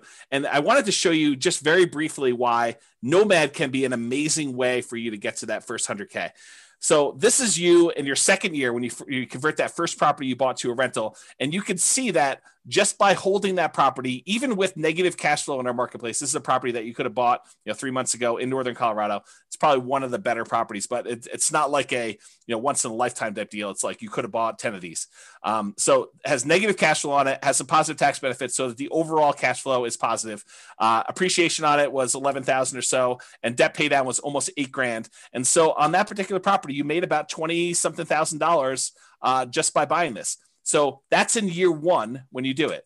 When you do year two, the property made $23,000 in year two and $22,000 for the second property you bought. So between the two of those and the one from the year before, you're at like $68,000 towards your first 100K, which is crazy to think about. That's just you doing 2 Nomad rentals, 3 properties total, 1 you're living in and 2 rentals. And then if you end up getting to year 3, you have 25 from the first one in that year, 23 from the second one in that year, 23 from the third one in that year. And so you had a total of whatever this is, $70,000 plus what you had before. So you're at $141,000 by the end of year 4, 3 years with you as rentals. So you're way over that. Now you did have to contribute, down payments in order to get here. First one could have been 0. but probably 3% down to 5% down for doing some of those. But that's what's powerful about Nomad is it allows you to get these amazing kind of returns on the numbers. And I probably should do a whole class just on this concept of kind of getting to your first 100K, why Nomad is so fast for doing it. But one of the reasons why it's so fast is you're seeing 23% return, 25% return, 30% return on the amount that you invested, on your equity, actually, in this case, because it's a return on equity quadrant when you're doing that. And so I probably need to dive deep and do an entire class on that. But this is the short version as to what I didn't know, whenever it was 20 years ago when I first started. Oh, and here's the overall return on equity on all the properties. So your overall appreciation rate is 12.69. Your overall cash flow is slightly positive. Your overall tax benefits 1.85, and your overall debt pay down 8.83 for a total overall return of just over 20-something% on a return on equity plus R12 quadrant when you're doing that. So that's what's powerful about Nomad is you're getting these super high returns on your money for owning the properties, and that's going to help you there a lot faster. Okay. I think I'm making up some time. I'm halfway through, 36 slides. Focus. When I was running my marathon, Brian was texting me videos of The Rock in the gym saying focus. That's what he was doing when I was doing that on my phone. Focus. My phone is actually named Focus. Really? Should be named like lack of focus, like distraction. No, that's not your phone. So focus is going to be relatively short, but I think in some ways, this is one of the bigger ones, right? I think this is the one that cost me a lot of time, cost me a lot of energy, and probably didn't help as much. It's this idea of shiny object syndrome where, you hear about a new course on, I don't know, reverse wholesaling or option auction strategy or flipping houses remotely or virtual wholesaling or whatever it is that's the new attractive thing of the day, or day trading or buying domain names or whatever it is. And you end up thinking that may be better than the strategy I'm doing. It would be a disservice for me to actually continue doing what I'm doing when this other thing could be 2 times better or even 10% better. It's this kind of like, you think that you're missing out on something. And I think I had a lot of that missing out sort of psychology going on, especially when I was younger, and I was looking for the optimal vehicle in order to get me where I was going to go. And I don't know if anyone else has had that sort of, thing where you feel like I got to pursue everything because I don't know what I'm missing. And I could be finding something that's so much better than what, this person's selling me as kind of like their course or their strategy. And so I had a lot of that going on. So I was always looking for something better. Yeah. Like a fear of missing out. I think that's a good way of putting it too. And what I came to realize later on is an expert with well-used old tools is better than a novice with the latest, most high-tech, best tools available. Because I think the expert has skills in using their tools and they can accomplish what they need to accomplish a lot of times with really great skill and have a really great finished product, where someone who's brand new, even though it's a slightly better vehicle, slightly better tool set that they have, a lot of times they just don't use it very well and they don't perform very well. And so I don't know. I would think really hard about jumping ship all the time and trying something new. I would just focus and be patient and implement a strategy that, is in the top 25%, 20%, 10%, whatever you find is your particular strategy. But I wouldn't jump around to gain a little bit of extra thing, because the grass is always greener on the other side. You think that something else is going to be way much better, and you try it and you're like, oh, I didn't realize this was going to be part of this thing, or I was going to have to deal with this nonsense and stuff like that. So I think that's another part of it. Yeah. I mean, if you've ever seen me use like a regular saw versus a power saw, like my cut is much straighter with a regular saw, because that power saw is out of control. Yeah. I mean, that's probably true, I guess. And then here's the other part of focus. Here's a quote from the Bible: "Where there is no vision, the people perish, but he that keepeth the law, happy is he." And that's from Proverbs 29:18, King James Version. And I think about this a lot, because I think about how it was hard for me, and I think it's hard for a lot of people, that unless somebody lays out the entire plan in detail and thinks through the entire project and like says, these are the steps, this is where you'll be, this is what you need to do. I think for most people, it's hard for them, especially when they're brand new and they don't know what they don't know. They don't know what they're missing. They don't know what they need to do until someone lays out that in detail. It's really hard for you to have the vision of what you need to accomplish and how it gets you to your goal.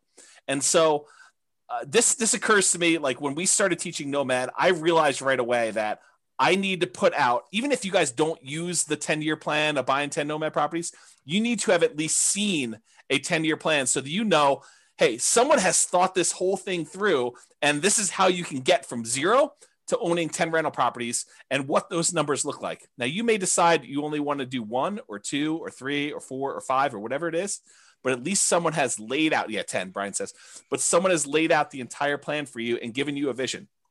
This reminds me of like someone who is trying to build a house without creating a blueprint first, or without creating some type of plan. It's like, does this board go here?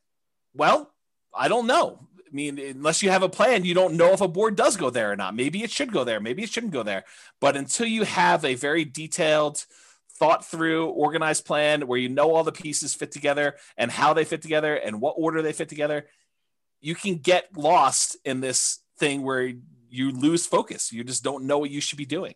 So I think it was really challenging for new investors to kind of develop or see that a detailed plan in the future. So that's why we ended up teaching the Nomad the way we do. It's one of the reasons why I wrote the financial planner software, is because there wasn't anything available that made it easy for us to develop these plans and change assumptions and do all that. And then it's one of the reasons why I wrote literally the blueprints, so you could take your plan and I walk you through what happens at different stages, all these different significant events and stuff like that. So I'm trying to help you with your vision process because I think that was something that was lacking for me. I thought my vision was this $100 a month times 100 houses. And if I had run those numbers through the real estate financial planner software, I would have saw really early on that was going to be problematic, especially if I did any type of stress testing whatsoever on those. So you want to add something to that, Brian, before I go on to the next one? No, spot on. Oh, you wanted me to add something because you were thirsty. Sorry. Well, I figured I would just ask. And on a related note, I think this focus and the grass is always greener, I think those are related. But when I was first starting off, what I was told by all the people I talked to and all the books I read is cash is king. And I also heard cash flow is king. And so it was sort of like this somewhat contradictory advice, but I took cash flow to be king more so than cash. And maybe it was because I could see how I could generate a little bit of cash flow. I had a hard time seeing how I was going to generate large amounts of cash quickly to do stuff like this. So when I first started, it was still challenging in our local market, just like it is today, maybe a little bit less challenging, but not much, to find properties that had positive cash flow. It wasn't easy to do, especially quality properties. So I was doing things just like we teach in like the cash flow workshop class to improve cash flow. I was focusing on doing a lot of those things. The things that I was primarily doing was buying properties as, BRRRR, the buy, rehab, rent, refinance things, and also creative financing, because I didn't have 20 to 25% down payments. Maybe I could have scraped together 1 or 2 to do that. But after that, I was done. I mean, I would have been done buying. And so that was really hard for me. And I wanted to acquire more than just one property that had $100 a month cash flow. I was trying to do this fast. And I think that was actually one of the things that I probably made a mistake is I think I was trying to rush financial independence. I was trying to get there really fast, pushing it really, really hard to do that. And it's hard because I could see why some people might think it's conflicting advice when, Brian and I tell you, you got to work hard, you got to push really hard, you got to do it. But then I just told you that I think I rushed financial independence, but I don't see them as conflicting because they're definitely both true. I don't know if maybe Brian has some insight, but I could see that they're different in my mind enough, and I'm not sure how to vocalize that. Yeah, I think I think the second part of that is, being smart and not over pressing to like ruin your chances. I think the first part is you have to put in the hard work, right? It's hard work versus don't press so hard and don't take risks that are unnecessary to get you there a little sooner. Realize that from all the other things we've talked about tonight, like it's not a like get rich or get wealthy fast thing, right? Yeah. Once you understand that I'm going to get wealthy over time, I'm going to use real estate as the means to the end for that, and you know why you're doing what you're doing, then I think, I've got to go do a lot of hard work now, right? And, as an example to this, right? Someone asks, with the huge seller's market, houses going thousands above asking price, what is the best way to find a property at a fair price for Nomad, right? And James may have a completely different answer, but my answer is hard work. Freaking every property that comes on the market, analyze it. If it looks decent, go see it. Like, that's literally how you do it. It's just effort. It's like you continue to go until you find what you want and you never give up. Like, that's all that, like, that is literally the entire secret to my existence. Like, that is like the secret to all of my success, is that when people tell me it's not going to work, you're not going to make it, I'm like, whatever, see you when I get there. And then I just put the pedal down.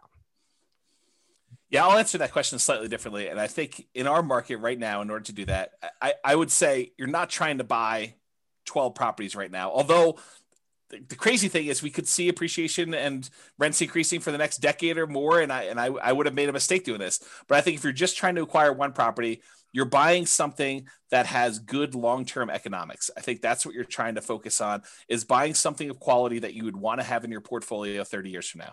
And it's possible that that property will have a dip in the short term, but I think over a very long period of time, if you pick a property of quality that is likely to have really good long-term economics, even if you're paying a small premium today, it's going to be cheap in the long run. And I think that's part of how I look at it now. Yeah.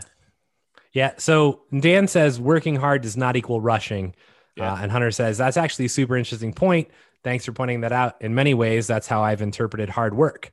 Right. And it's not about how fast you can get there. Right. Like, if you were hiring an employee, would you rather have the person that rushed to get their job done, or would you rather have the person that did their job really well, but they both worked equally hard, but one rushed? Which one do you think has more mistakes, and which one do you think is the long-term employee? That's the person you want to be. Yeah. Yeah. That's definitely some good points about that. I mean, there's a lot of nuance and subtlety to some of this stuff. And I think that, especially since I've identified some, if I can get beyond the emotional attachment I have to some of these points and the kind of like carnage associated with it for me, I think there's some real good lessons for us to continue to repeat in the future for NCRAG. But I think, I just need to work on, I think, getting beyond that. Yeah. Unless there's something else, I'm going to continue on with this slide and then move and stuff. So when I was doing a lot of the BRRRR and creative strategy stuff, we could have found some deals that had good cash flow, that had decent cash flow. The challenge I had was those were really rare. They were like super infrequent of finding ones that were decent cash flow on that. So the challenge I was suffering with was I knew I needed a certain number of properties, 100 properties for me if I was just going to do $100 a month, and I was, and I was going to try to do 10K a month in passive income, or 200 if it was me and my partner, or I need to do $200 per month and have 100 of these. So for me, I had to get to this big number, and I was thinking to myself, if our pace is 1/10 of what it was, because I'm really selective in the properties that I'm buying with these things, it's going to take me forever to get to 100 properties or 200 properties. And that was one of the things I struggled with early on, is this idea of acquisition pace and deal quality. And I think I landed on the side of pace, at least for a period of time. And I think that hurt me.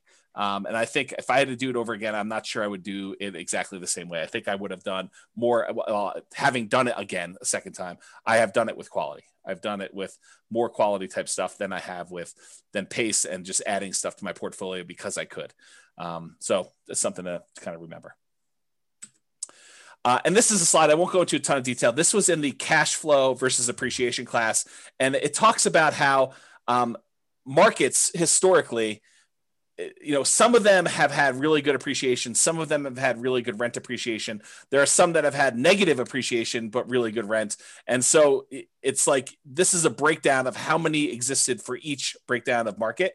And and go watch that class, because I did a much better job of explaining that in that class. And this is probably a topic for more conversations. But what I did also want to point out is just because a market had great appreciation in the past and great rent appreciation in the past does not mean in any way that that is going to continue in the future. I think that you need to understand what is driving some of these things and try to look into the future as best you can, because it's really hard to do, and try to say, do I think that this is going to be a property that over a very long period of time is going to have very positive economic kind of like perspective, or a very good economic benefits of owning for a long time? Short term, it's really hard to predict. Long term, it's really hard to predict. But I think that's part of what you're trying to do, is trying to evaluate, where this will be at some point long in the future. And on that note, do you want to say something, Brian? Speaking of reserves, do you have a tool or chart evaluating the portfolio risk? That's a question. Yes. So in the Real Estate Financial Planner, there's probably 2 or 3 really good charts for risk evaluation. One of them is debt to net worth. The other one is a new chart. I'm not sure if you even gotten an email on it yet. It's liquidity, or account balances to debt. I think that's the other chart. So it shows you a measure of like how liquid you are in your account balances compared to your debt load. And then another one is the number of months of reserves for your entire portfolio. It adds up all the expenses on all of your properties, including rentals and owner occupants. It adds up all the expenses you have programmed in there for your personal like living expenses. And it tells you how many months you have of reserves for all those things for the entire portfolio. And you can see your kind of like reserve balance over the course of 40 years or 60 years or whatever you're running there. And I think that's another interesting metric. And there's more coming. Okay. Past is not equal to future. So, we talked about this idea about appreciation in the past does not mean appreciation is going to be in the future. Cash flow in the past does not mean it's going to be cash flow in the future. Just because a market has done well doesn't mean it will do well for you in the future. Just because a market has done poorly in the past doesn't mean it won't do well in the future. You need to try to understand the why behind it, which is really difficult to do, especially with unprecedented times. And we're not really sure like what's going to be the major factor in things and how those are all going to play out, but you have to do the best you can. And you may still be wrong. And I think that was a major thing that I had a problem with early on, is I had a fear of being wrong. And I think that still comes up today. I think that's part of the ego thing, right? Like being wrong and a feeling like I should have known. And I think that's definitely an issue I have going forward. But, maybe you're better at that than I am. I think the goal is to buy something with long-term positive prospects. Try to put the odds in your favor. Doesn't mean that you're not going to make mistakes. Doesn't mean that you're not going to fail. But I think trying to put odds in your favor and making reasonable size bets. Don't bet the farm because it's 51% in your favor.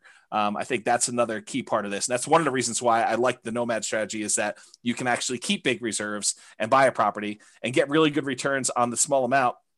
And if something starts to go against you a year later, you can actually buy in again and take a better bet, because now the odds are even more in your favor because you're buying at a bigger discount or buying a slightly different market, or whatever you have to do in order to continue to buy and acquire things correctly. And then market timing is a fool's errand. Trying to say the market's at its top, I'm not going to buy now, or the market's at its bottom, I'm going to buy as much as I can. I think that's really difficult to do. And there's a lot of people that agree with me. I've got a whole bunch of little quotes. I'm going to read you some of them just flying through. I'm not going to comment on all of them, but I do think that it's important for you to realize that I'm not alone in this philosophy that timing the markets is incredibly difficult to do. It's really, really hard, and it's inaccurate, and there's no one that's really been super successful at it. And some of these guys are the richest men in the world. And so it's not just James's crazy little idea.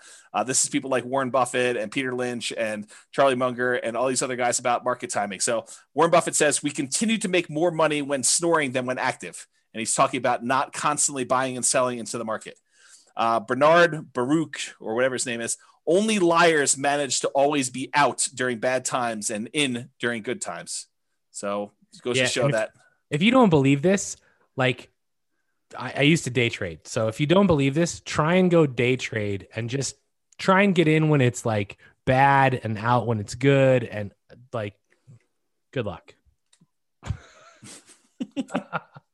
I mean, it's just, no one can do it. Like, you might do it consistently for 6 months, but can you do it consistently for 20 years?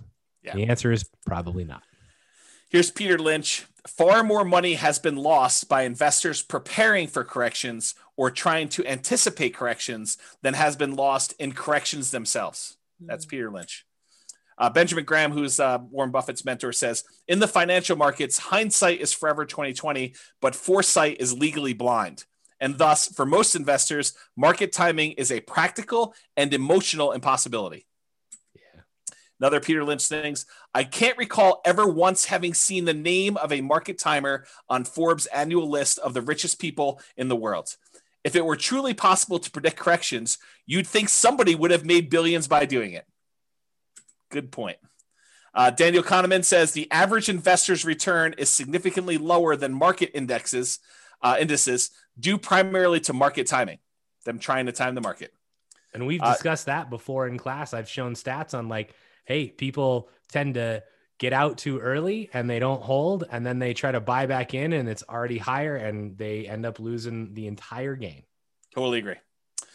John Bogle, the inventor of index funds, basically says the idea that a bell rings to signal when investors should get into or out of the stock market is simply not credible. After nearly 50 years in this business, I do not know of anybody who has done it successfully and consistently.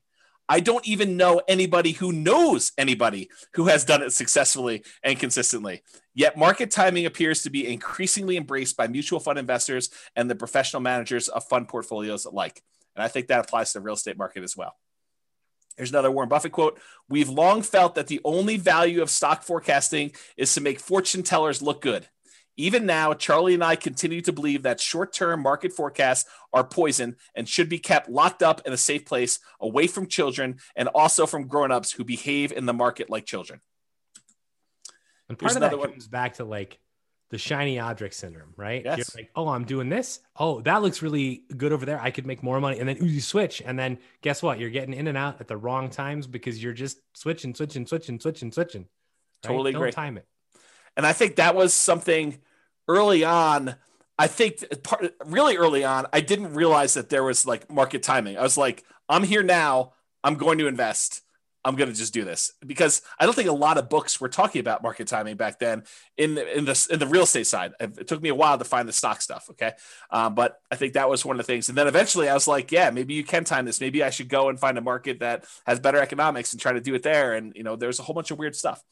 Alan Abelson says, do you know what investing for the long run but listening to market news every day is like? It's like a man walking up a big hill with a yo-yo and keeping his eyes fixed on the yo-yo instead of the hill. Our market goes up and down, but it tends overall to go up in general. Henry Earl Singleton says, I don't believe all this nonsense about market timing. Just buy good value, and when the market is ready, that value will be recognized.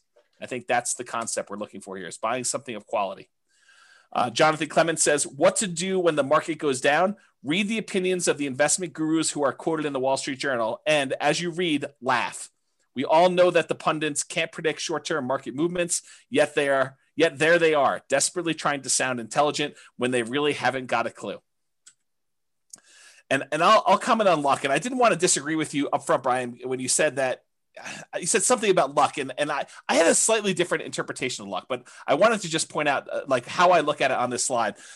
The role of luck and good fortune has been significant. I think, if I could look back in time, if I was shifted a certain number of years, I think my strategy might have actually been successful. But I don't want to reflect on that and kind of, I don't know, like if I hadn't been acquiring up before a major market correction, I think it would have been slightly different. And so part of that is luck, right? Because you don't know that's coming.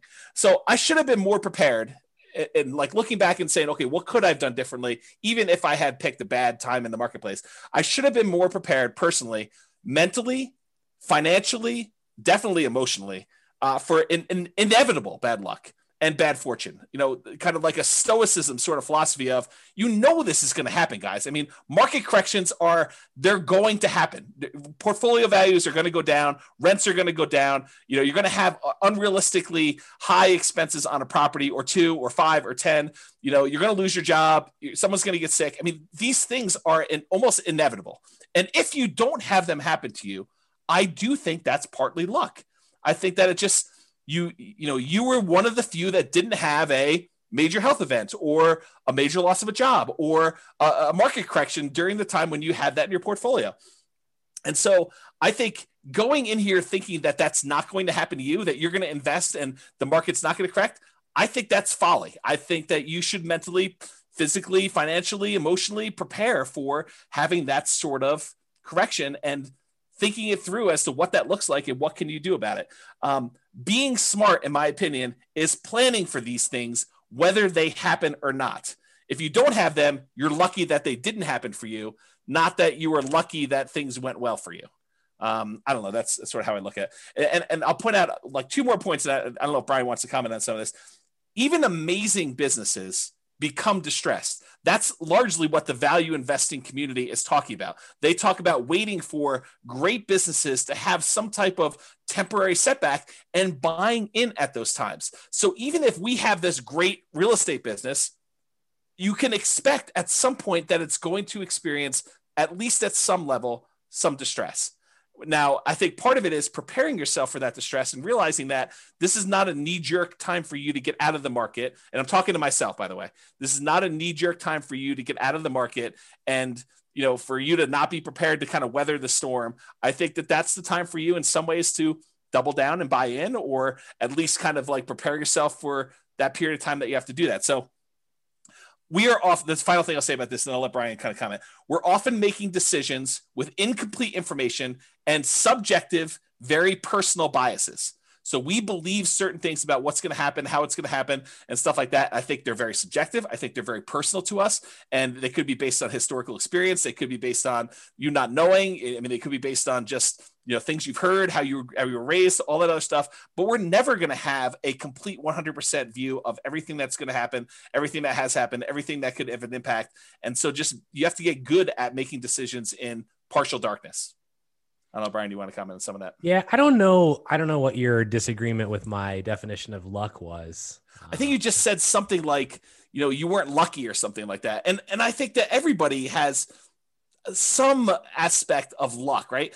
Maybe it was when we have to go rewind it if we're going to do that, but it was something about how you just happened to be investing during a time when everything has gone really, really well so far for you. And I think you're planning for a rainy day, but if you had started at a different time, it might not look exactly the same. Maybe that's what it was. I don't think it would look exactly the same. I think I was in a position where had I even started in 2007, which, Dan even makes a comment, right? In here, the advantage of real estate as compared to stock is that you're dealing with a real tangible asset. A big chunk of my portfolio was bought just before the 2007 burst. It never affected us because rents were coming in and we weren't selling the properties, right? So they had enough, I assume, in reserves to cover whatever was happening. And obviously in depth about my situation, but my guess is that if I had bought a bunch of properties in 2007, I would still be okay, right? But I think there are definitely events. And I think this is the hard part about life, right? So in poker, you could be holding kings and I could be holding aces. And we could literally turn our cards up. I would shove my entire, pot in, my entire bankroll in every single time against you. Because I would win. And I would win every single time. Right. And I'm an 81% favorite, roughly. It's 80 point something, but I'm an 81% favorite. And what poker players and what investors and what I think people in real life don't realize is that odds are odds based on an infinite amount of time. And so literally for my entire lifespan, it is possible that James just every single time his kings beat my aces. And this happened at the poker table as well. But it's you literally see this. And so this is what makes investing or poker playing or anything really difficult, because if I go to the poker room for a year in a row and every time I make the right decision, I get not rewarded and James wins all the money. Yeah. And I'm like, I'm making the right decision. And it turns out I could be the best poker player in the world, which I am not by a long shot. Right. But I could be, but I would never actually realize it or have any physical evidence to show me this. Yep. And so I may be the best real estate investor in the world and I invest at perhaps the wrong time. And then I get totally hosed by the market or some exterior factor. And then I just quit And I never actually become to realize. And the problem is, even in my lifetime, I may not realize it because it's based on an infinite amount of time. Right. And this is what becomes a real just mess with your mind in poker, because you're like, then you start going, am I making the right decisions? If I'm making the right decisions, why am I not winning? And then you start changing what were great decisions into subpar decisions. And now you're making subpar decisions and you continue to lose and you make even worse decisions. And it's just downward spiral. And this breaks more poker players and more investors than you care to imagine. Yeah. So even in real estate, like looking back at what happened in the past, you don't know what was the right decision a lot of times. And you don't know what were the things that led to your demise. And so you can look back and think to yourself, okay, I thought this was correct. Should I repeat this in the future? Should I do this again? Or is that the wrong thing to be doing? And that's what caused me to fail last time. And it's really hard because you could have done the right thing and that still could have been the cause of your demise. And so that's what's really hard. Yeah. And A. Lester Buck III just posted about ergodicity. Yeah, which I know is, near and dear. And I still have that in my inbox to watch that video from like a year ago. I'll get to it. But the actual path can wipe you out, even if you're making the good bet. That's right. This is where, if you read any of, Malcolm Gladwell's books, it's like, who are the great hockey players? It's the people that got lucky and were born in a certain freaking month. Right. I mean, it's part of that is luck. Why is Bill Gates where he is? It's because he was born at a certain period of time, had a certain opportunity, was at a certain location that had a computer in their school, and that was everything. Right? I mean, there's other things that go into it, but without that, it probably doesn't happen, even if you had everything else. Right. And I mean, and so to back that up, there's also a literal shit ton of hard work, right? Yes. It's not just he happened to be in the right place at the right time, because there were lots of people that were in that exact same age, exact same location, and didn't do what he did. That's what made him different? He worked really freaking hard, and I can attest to this from having seen him work. Yeah. So, nomads have the good fortune of being in America with our mortgage rules. Jason says, "Suck out for the win." Yes, James definitely has a good luck in the poker realm. So. Would you recommend for someone just getting started, is it worth putting the first couple of properties in an LLC or just use an umbrella policy? So all the LLC and asset protection classes are posted. So go watch those. That is a 15-hour answer. Yeah, there's literally 7 hours of stuff on there. Just 2 classes from Brian and 1 class from me. Yeah. And the short answer is maybe. So deeper understanding of income and expenses, really understanding the economics of income and expenses on your property. I think that was something I was missing. I had much more of a macro view than a micro view of a lot of that. What actually impacts and affects your income? What impacts and affects your expenses on a property? Can you do things to help rent go up? Can you keep expenses down? And this is largely that whole capital expenses class Brian taught. Take that and expand it out to other areas besides capital expenses. And you sort of understand where I'm coming from with this. Is Brian does a ridiculously amazing job spending 2 hours going in and showing you why capital expenses can kill you if you're buying the wrong types of properties and how all that plays out. But realize that's just one field on the spreadsheet. And you really need to have that level of thinking for all the other areas of the spreadsheet as well. And thinking about things that you have control over, things you don't, and what can you do about it and how that all works out. The capital expenses happens to be one of the big downsides of that initial, buy, rehab, rent, refi type of strategy, and buying creatively, because you have very little control over what properties you get. And sometimes you're taking on, risks that they're hidden beyond the spreadsheet. They're not just clear as day on the surface of the spreadsheet. So just realize that was one of the challenges I had personally. And then I think finally, sharpen the saw. I think this is the last one. Constant improvements. So you're never done learning. I think that was another lesson. And I feel really fortunate in that I think I had part of this early on because I've always been a big reader. I've always read a ton of books, but it's more than just reading. It's constantly studying and reading and implementing and tweaking and trying to apply what you're doing and going out into other areas. Like if I had not expanded out into some of the stock market stuff, I wouldn't have been able to pull some of those back and kind of apply them to how I think about real estate. And I do think that a lot of those ideas have helped me become a better real estate investor. And if I hadn't done that, I don't think I would have missed out on some pretty good improvements and strategies. So you should also take time to think and reflect and plan. I think that that's one thing that I probably didn't do as much of. I would read a lot, but I wouldn't take time to actually process and implement. And I think Brian has been critical of that before. And I think it's fair. It's a fair criticism that, I'll read 50 plus books a year, but he's like, well, did you implement the last book you read? Did you take time to think about that and do that? And sometimes it's no, but sometimes it is yes. I mean, sometimes I do that. And if I take a break after a while, I try to go and, I don't know, put it all together and make it all work. But sometimes it's hard to synthesize after you've been away from a book for 4 months that you only read once. So it's a fair criticism and one that I think I should do better on even in the future, but I definitely didn't do nearly as much of that in the past. And then related to this is test your assumptions. You have an assumption about how things work or why things the way that they are. And I think you need to ask yourself, is that really true? Is that a true assumption? Or is it just been that way for 80% of the time and I haven't seen the other 20% yet? And what if the opposite were true? Or what if that was not true?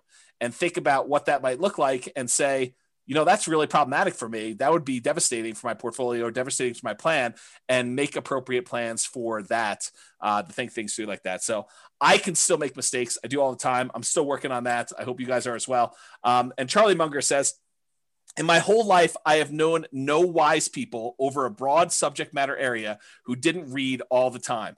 None. Zero. You'd be amazed at how much Warren reads and at how much I read. My children laugh at me. They think I'm a book with a couple of legs sticking out.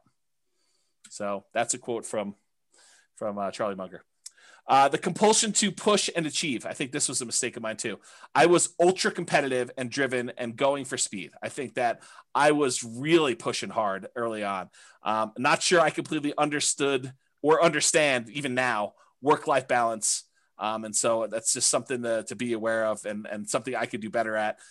Definitely, I was way worse when I was younger. Now I think I've made some progress, but not nearly. I still don't think it's nearly good enough. In fact, it wasn't until like about this time last year when I actually started taking off a single day a week, one day, and now it's Sundays. So, and I think that's what people maybe don't understand, right? Is that it's whether it's real estate or Amazon or whatever it is that we're into, like it's not, oh yeah, I went to work from, 9 a.m. and I quit at 4. And like I don't need to do that. Right. But if I'm going to do something, I'm going to do it really well. And I'm very selective about the things I choose to do, but when I select one, I'm going to kill it. And I think that's it's on my goals to start, trying to take at least one day off a week as well. Yeah. Right. And it's because I enjoy what I do. Right. It's not like I feel forced to do it most of the time. There are definitely some of those days, but you want to do it. So yeah. Jason's next book, How to Half-Ass Your Way to Wealth. Yeah. It's called Nomad. Nomad while playing Hearthstone, Jason. That's what that's called. Yeah. So over the past few years, I've been taking more me time, and even more so lately. Like we were in the hot tub at the beginning of the year, and I was telling Brian and Royce, I was like, for me, if it's not hell yes, it's no. And I'm being much more selective about who I decide to work with. I'm being much more selective about projects I take on. I'm definitely giving myself a lot more downtime and trying to work on health, mental health, and physical stuff, despite looks to the contrary from my COVID-20 that I put on since COVID started. But I think those are things that I did not know early on that I'm definitely making some better improvements with. And once you get your first 100K, I think it's easier to try to find balance once you've made some significant progress towards your goals, because then that's sort of takes some of the I don't know, the pressure off of you to do all of it yourself is that you've got some asset base that's growing, and now you can afford, for lack of a better term, but I think it's a pretty good term, for you to kind of like let that do some of the lifting for you to get you where you need to be. But it's hard to justify doing that when you're not at 100K, and probably even more than that, honestly. If it was me, you may have different goals on that, but I think you get to a point where that starts being enough, and now you're sort of like, okay, I can definitely not coast, but do less than going crazy 7 days a week, 24 hours a day, doing that. And I'm trying more not be stupid now than to be smart. And I know that sounds like a weird thing, but I'm just trying to avoid making major mistakes. And if I had to do it over again, I bet you I would take that approach a little bit more, rather than trying to be the smartest guy in the room, or associate with the smartest people in the room and try to make really smart decisions. I might try to just not make mistakes and avoid losing, and sort of put myself in a position to let myself win rather than forcing a win. I don't know if that's a good way to think about it. So that's kind of where I am with that. Yeah, I mean, that analogy plays really well to EV and to poker. Like, if you sit down at a poker table and you're trying to like beat someone else, yeah, you're doomed to lose your money. Yeah. And I think early on, I was more of a I'll beat you sort of personality. Like I cannot overstate how competitive I was as a younger guy. Like, imagine someone just ridiculously competitive. And I'll just doesn't take a lot of doesn't take a lot of thinking for me. Yeah, for you, I agree with it, and I think I see a lot of myself in the competitiveness with you. But like, this is how competitive I was. My brother skipped a grade in like first grade, and because my brother was having some challenges, just socially more fitting in than anything else in elementary school. By the time I was ready to go into first grade, they wanted to skip me a grade in elementary school too. My parents said no. So my brother held this over me for 10 years. Every time we'd get report cards and we'd compare them and say, I got, 6 A's and, an A minus, and you got, whatever it was. He'd be like, yeah, but I skipped a grade. So this is like every day, homework, all sorts of stuff. So I actually pushed really hard to skip grades in high school. That's how competitive I was. I pushed to try to skip grades in high school so that I could actually catch up with my brother. That's like how ridiculously competitive I was. So kind of give you an idea of what that looked like. And not that I'm encouraging that, because I've totally gone the other direction where I'm just trying to so Brian, you own chess. I'm not even going to play you because I don't even want to start the competition with playing chess. So I concede. It's all you. You own the chess space. So that's sort of what it is. So, yeah. All right. So the last slide is final thought. And this literally is the last slide. Everyone wants to know if you skipped a grade. I did. Multiple. Yes. I started college at 15. So that's how I did it. But yes, like really crazy, ultra competitive to do that. All right. So final thoughts. One thing that came up while I was preparing for class, what things did I happen to get right in the beginning that I still feel are true today?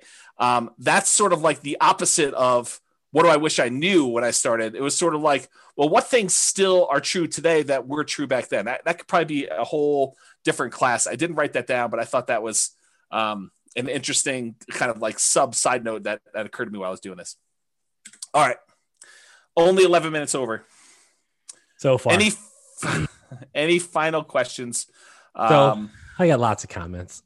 Oh, okay. So I think, on the reading thing, it's very interesting, right? Because James acquires lots of knowledge and breadth of knowledge and reads a ton of books. And I read books almost out of necessity. So tried to make him spit his juice out. But I will say that, one easy way to avoid reading as much as James is have a best friend that reads as much as James does, and then sit in a hot tub with him and tell him your problems. And then he can tell you all the books you should read. And then you tell him, well, what's the point of that book? And he tells you the 5-minute synopsis, and now I don't have to read shit. Right. It's amazing. I mean, you speak the truth, because I think you're 100% correct. If you've got someone else who's reading 50 to 100 books a year, Yeah. and they have decent retention, and they're relatively good at, oh, I recognize that particular issue you're having. Let me tell you about 4 different resources for that, and here's what they say about them. I don't know. That's super helpful, I think. I wish someone was like that for me. I mean, I wish I had someone my that gosh. could read 50 to 100 I books would have like to me. read like 500 books a year. Right. Yeah. Because I would first have to read every book you've ever read, and then I would have to read 500 more a year in order to have a breadth wide enough to like be useful. Yeah. So that's crazy. But yeah, I mean, you know, and I think really, I mean, I say that somewhat in jest, but I mean, James is an amazing resource, like not just for real estate stuff, but I mean, he's just an amazing best friend and amazing resource in general. But I think my overall point in that is you need to surround yourself with people like that. Like this is part of not failing as hard when you fail, is if you have people around you who are like, okay, you know, I understand what you're going through. Let's talk about it. And you can at least, if nothing more, than get it off your chest, which James hates to do. Right. But having the people around you that are going to support you through that process. I mean, huge setback in my life. I went through a divorce and James was there every day. So, and it makes a difference. So find the people that care about you. Somebody in their comment says, this is from like a long time ago in the presentation, but I highlighted it because I wanted to come back, right? It says, so much value in a great mentor, one that has a tried and true and approaches and has made money doing them. And I have this thing about mentors. This is kind of a pet peeve. You know, when we used to teach live classes, you know, people would come up after and be like, hey, Brian, will you be my mentor? And I'm like, who are you? And it's like, so I think there are great advantages to having an amazing mentor. But if you, as their mentee, are not delivering value back to them, then you need to reevaluate your relationship.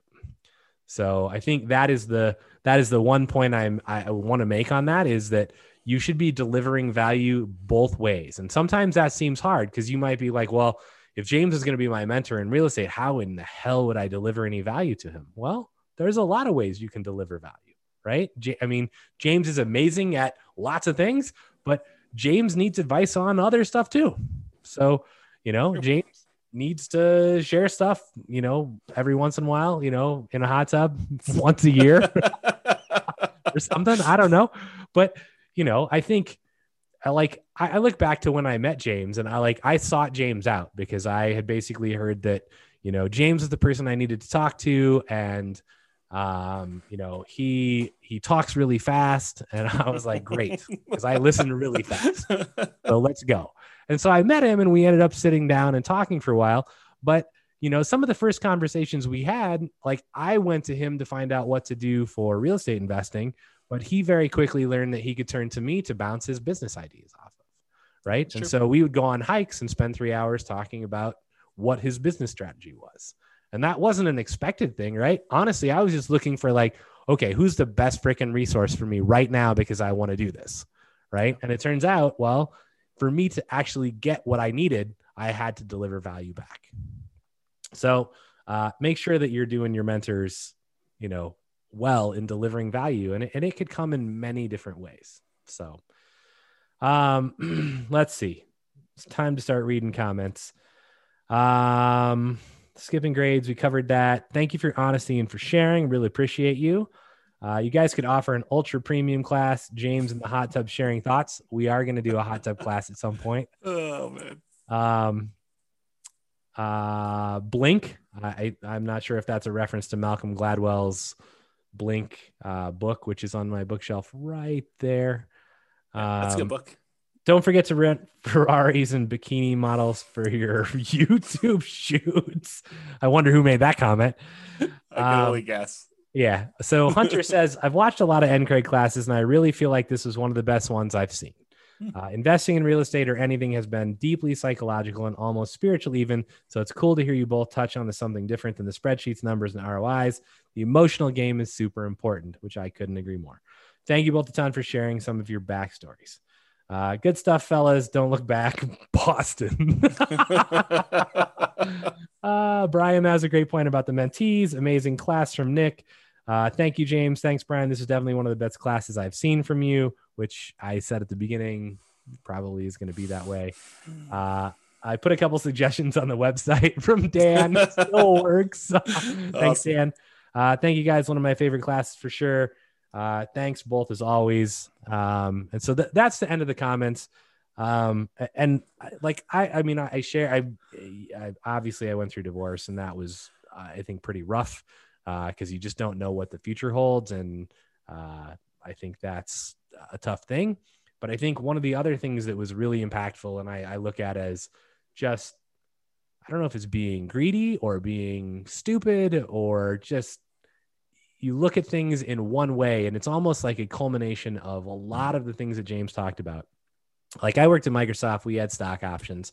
And at one point, like, I looked at it and I went, I even told my close family this. I was like, alls I need is one more stock split and it goes back up to 120. And like, I've got $2.5 million and things are like, I can retire. Right. And it was like, and then it was like about at 120. And then it plummeted to 30, right? And you watch what you thought in 2 years would be $2.5 million turn into dust.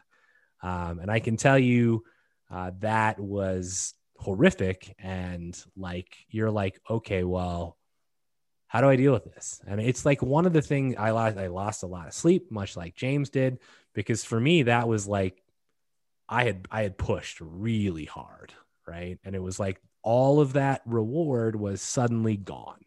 And so how do you deal with that? I mean, it's very difficult to come to terms with. It's very like hard to understand, like, okay, is that 10 years or 20 years for me to get back to where I was? Will it ever happen?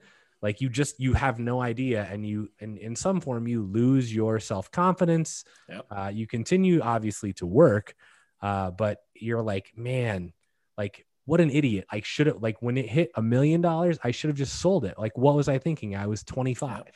Like, what could I have done and invested $1 million in at 25? Like, WTF. Right. So, and Jason says, hey, is that why you don't invest in stocks now? And the answer is no. I think my answer for that is, like, I have zero control over the stock market. And I've done long-term investing and very, very, very short-term investing, like down to the hours, and had the SEC like call me on the phone and be like, you owe us money. Like, you can't do what you're doing. And I'm like, call me in 3 days, click. So, I think, that part of it is I can control a lot more of the real estate that I invest in a much more detailed way. And it's, for me, it became, put all of my eggs in one basket that I deeply understand and watch that basket very closely. Yeah. And it's not like I don't have other sources of income, right? I mean, we obviously have an Amazon e-commerce business that does really well, but it's, over time I develop multiple sources of income. So, and I think that's prudent for every single one of you. Every time you buy a house, it's another stream of income. So, continue to do that. So, Carlos says, thank you so much. Best class ever. Thanks a lot for sharing your experience. Jason says, makes sense. Thank you. And then great advice as always. Thank you so much. So I don't know that I have anything else except get out there and buy some houses and work your ass off and get wealthy slowly. Yeah. All right. I feel a lot better now. I mean, now that it's done, although I still feel sensitive, like it's out in the world, but hopefully it helps some people. So I appreciate you guys being on here and allow me to do that. So thank you. I think it helps a lot of people. I think this is like the better version of the Halloween class that we've taught, where it's like, what could possibly go wrong with your investments? Your house could burn down. People could cook meth in your property. Yeah, I think that's like the reason I don't like that class. It's like a bitch session for everybody's like complaining. And that's like the person who comes there for the first time, who's got like the littlest bit of hesitation over like, toilets and tenants calling them. They hear these horror stories and it's like, well, I'm never invested in real estate. I mean, you saw me, I like failed. I came back. I mean, it's possible I could fail again. I don't think so, but I think that's the better version of, it's not tenants calling you at 3:00 in the morning, especially if you have property manager. So, Yep. I don't know. Yeah. Okay. We got love for you guys. Thank you, James. Thank you, Brian. Excellent class. You guys are all very welcome. So I hope I at least helped somebody. And I don't know. I feel a lot better now than I did at the beginning. Stay hard. Oh, that's good. It's David Goggins. It's go read the book. Thank you again, James and Brian. I appreciate you guys sharing both your hardships and your successes. You bet. You're more than welcome. So, all right, awesome, guys. Well, I'm gonna go grab myself an ice cream. Feel a little better about myself. So, listen to Boston. Yep. Yeah, that's what Mitch says. All right, guys. Have a great evening. Thank you for being on. I do appreciate it. Thanks, Brian. Thanks for your insight and addition to the class. I really do appreciate that. And I will see everybody next week. I will talk to you all soon. Have a great night, everybody. Later. Bye-bye for now. Bye. With home prices up, mortgage interest rates up, and rents up, but not quite enough to counteract the higher prices and interest rates. Cash flow on rental properties in Riverside is harder than ever. Book a call with the Real Estate Financial Planner to apply our proprietary 88 strategies to improve cash flow on your rentals. See the show notes for a link to schedule your call and improve your cash flow today. If you're a real estate agent, lender, or professional in Riverside that wants to help our real estate investor listeners, consider reaching out to learn about collaboration opportunities with this podcast. We'd love to add more value to our listeners by having you assist our investors buy, sell, and finance their real estate investments. See the show notes to schedule a call to discuss collaboration opportunities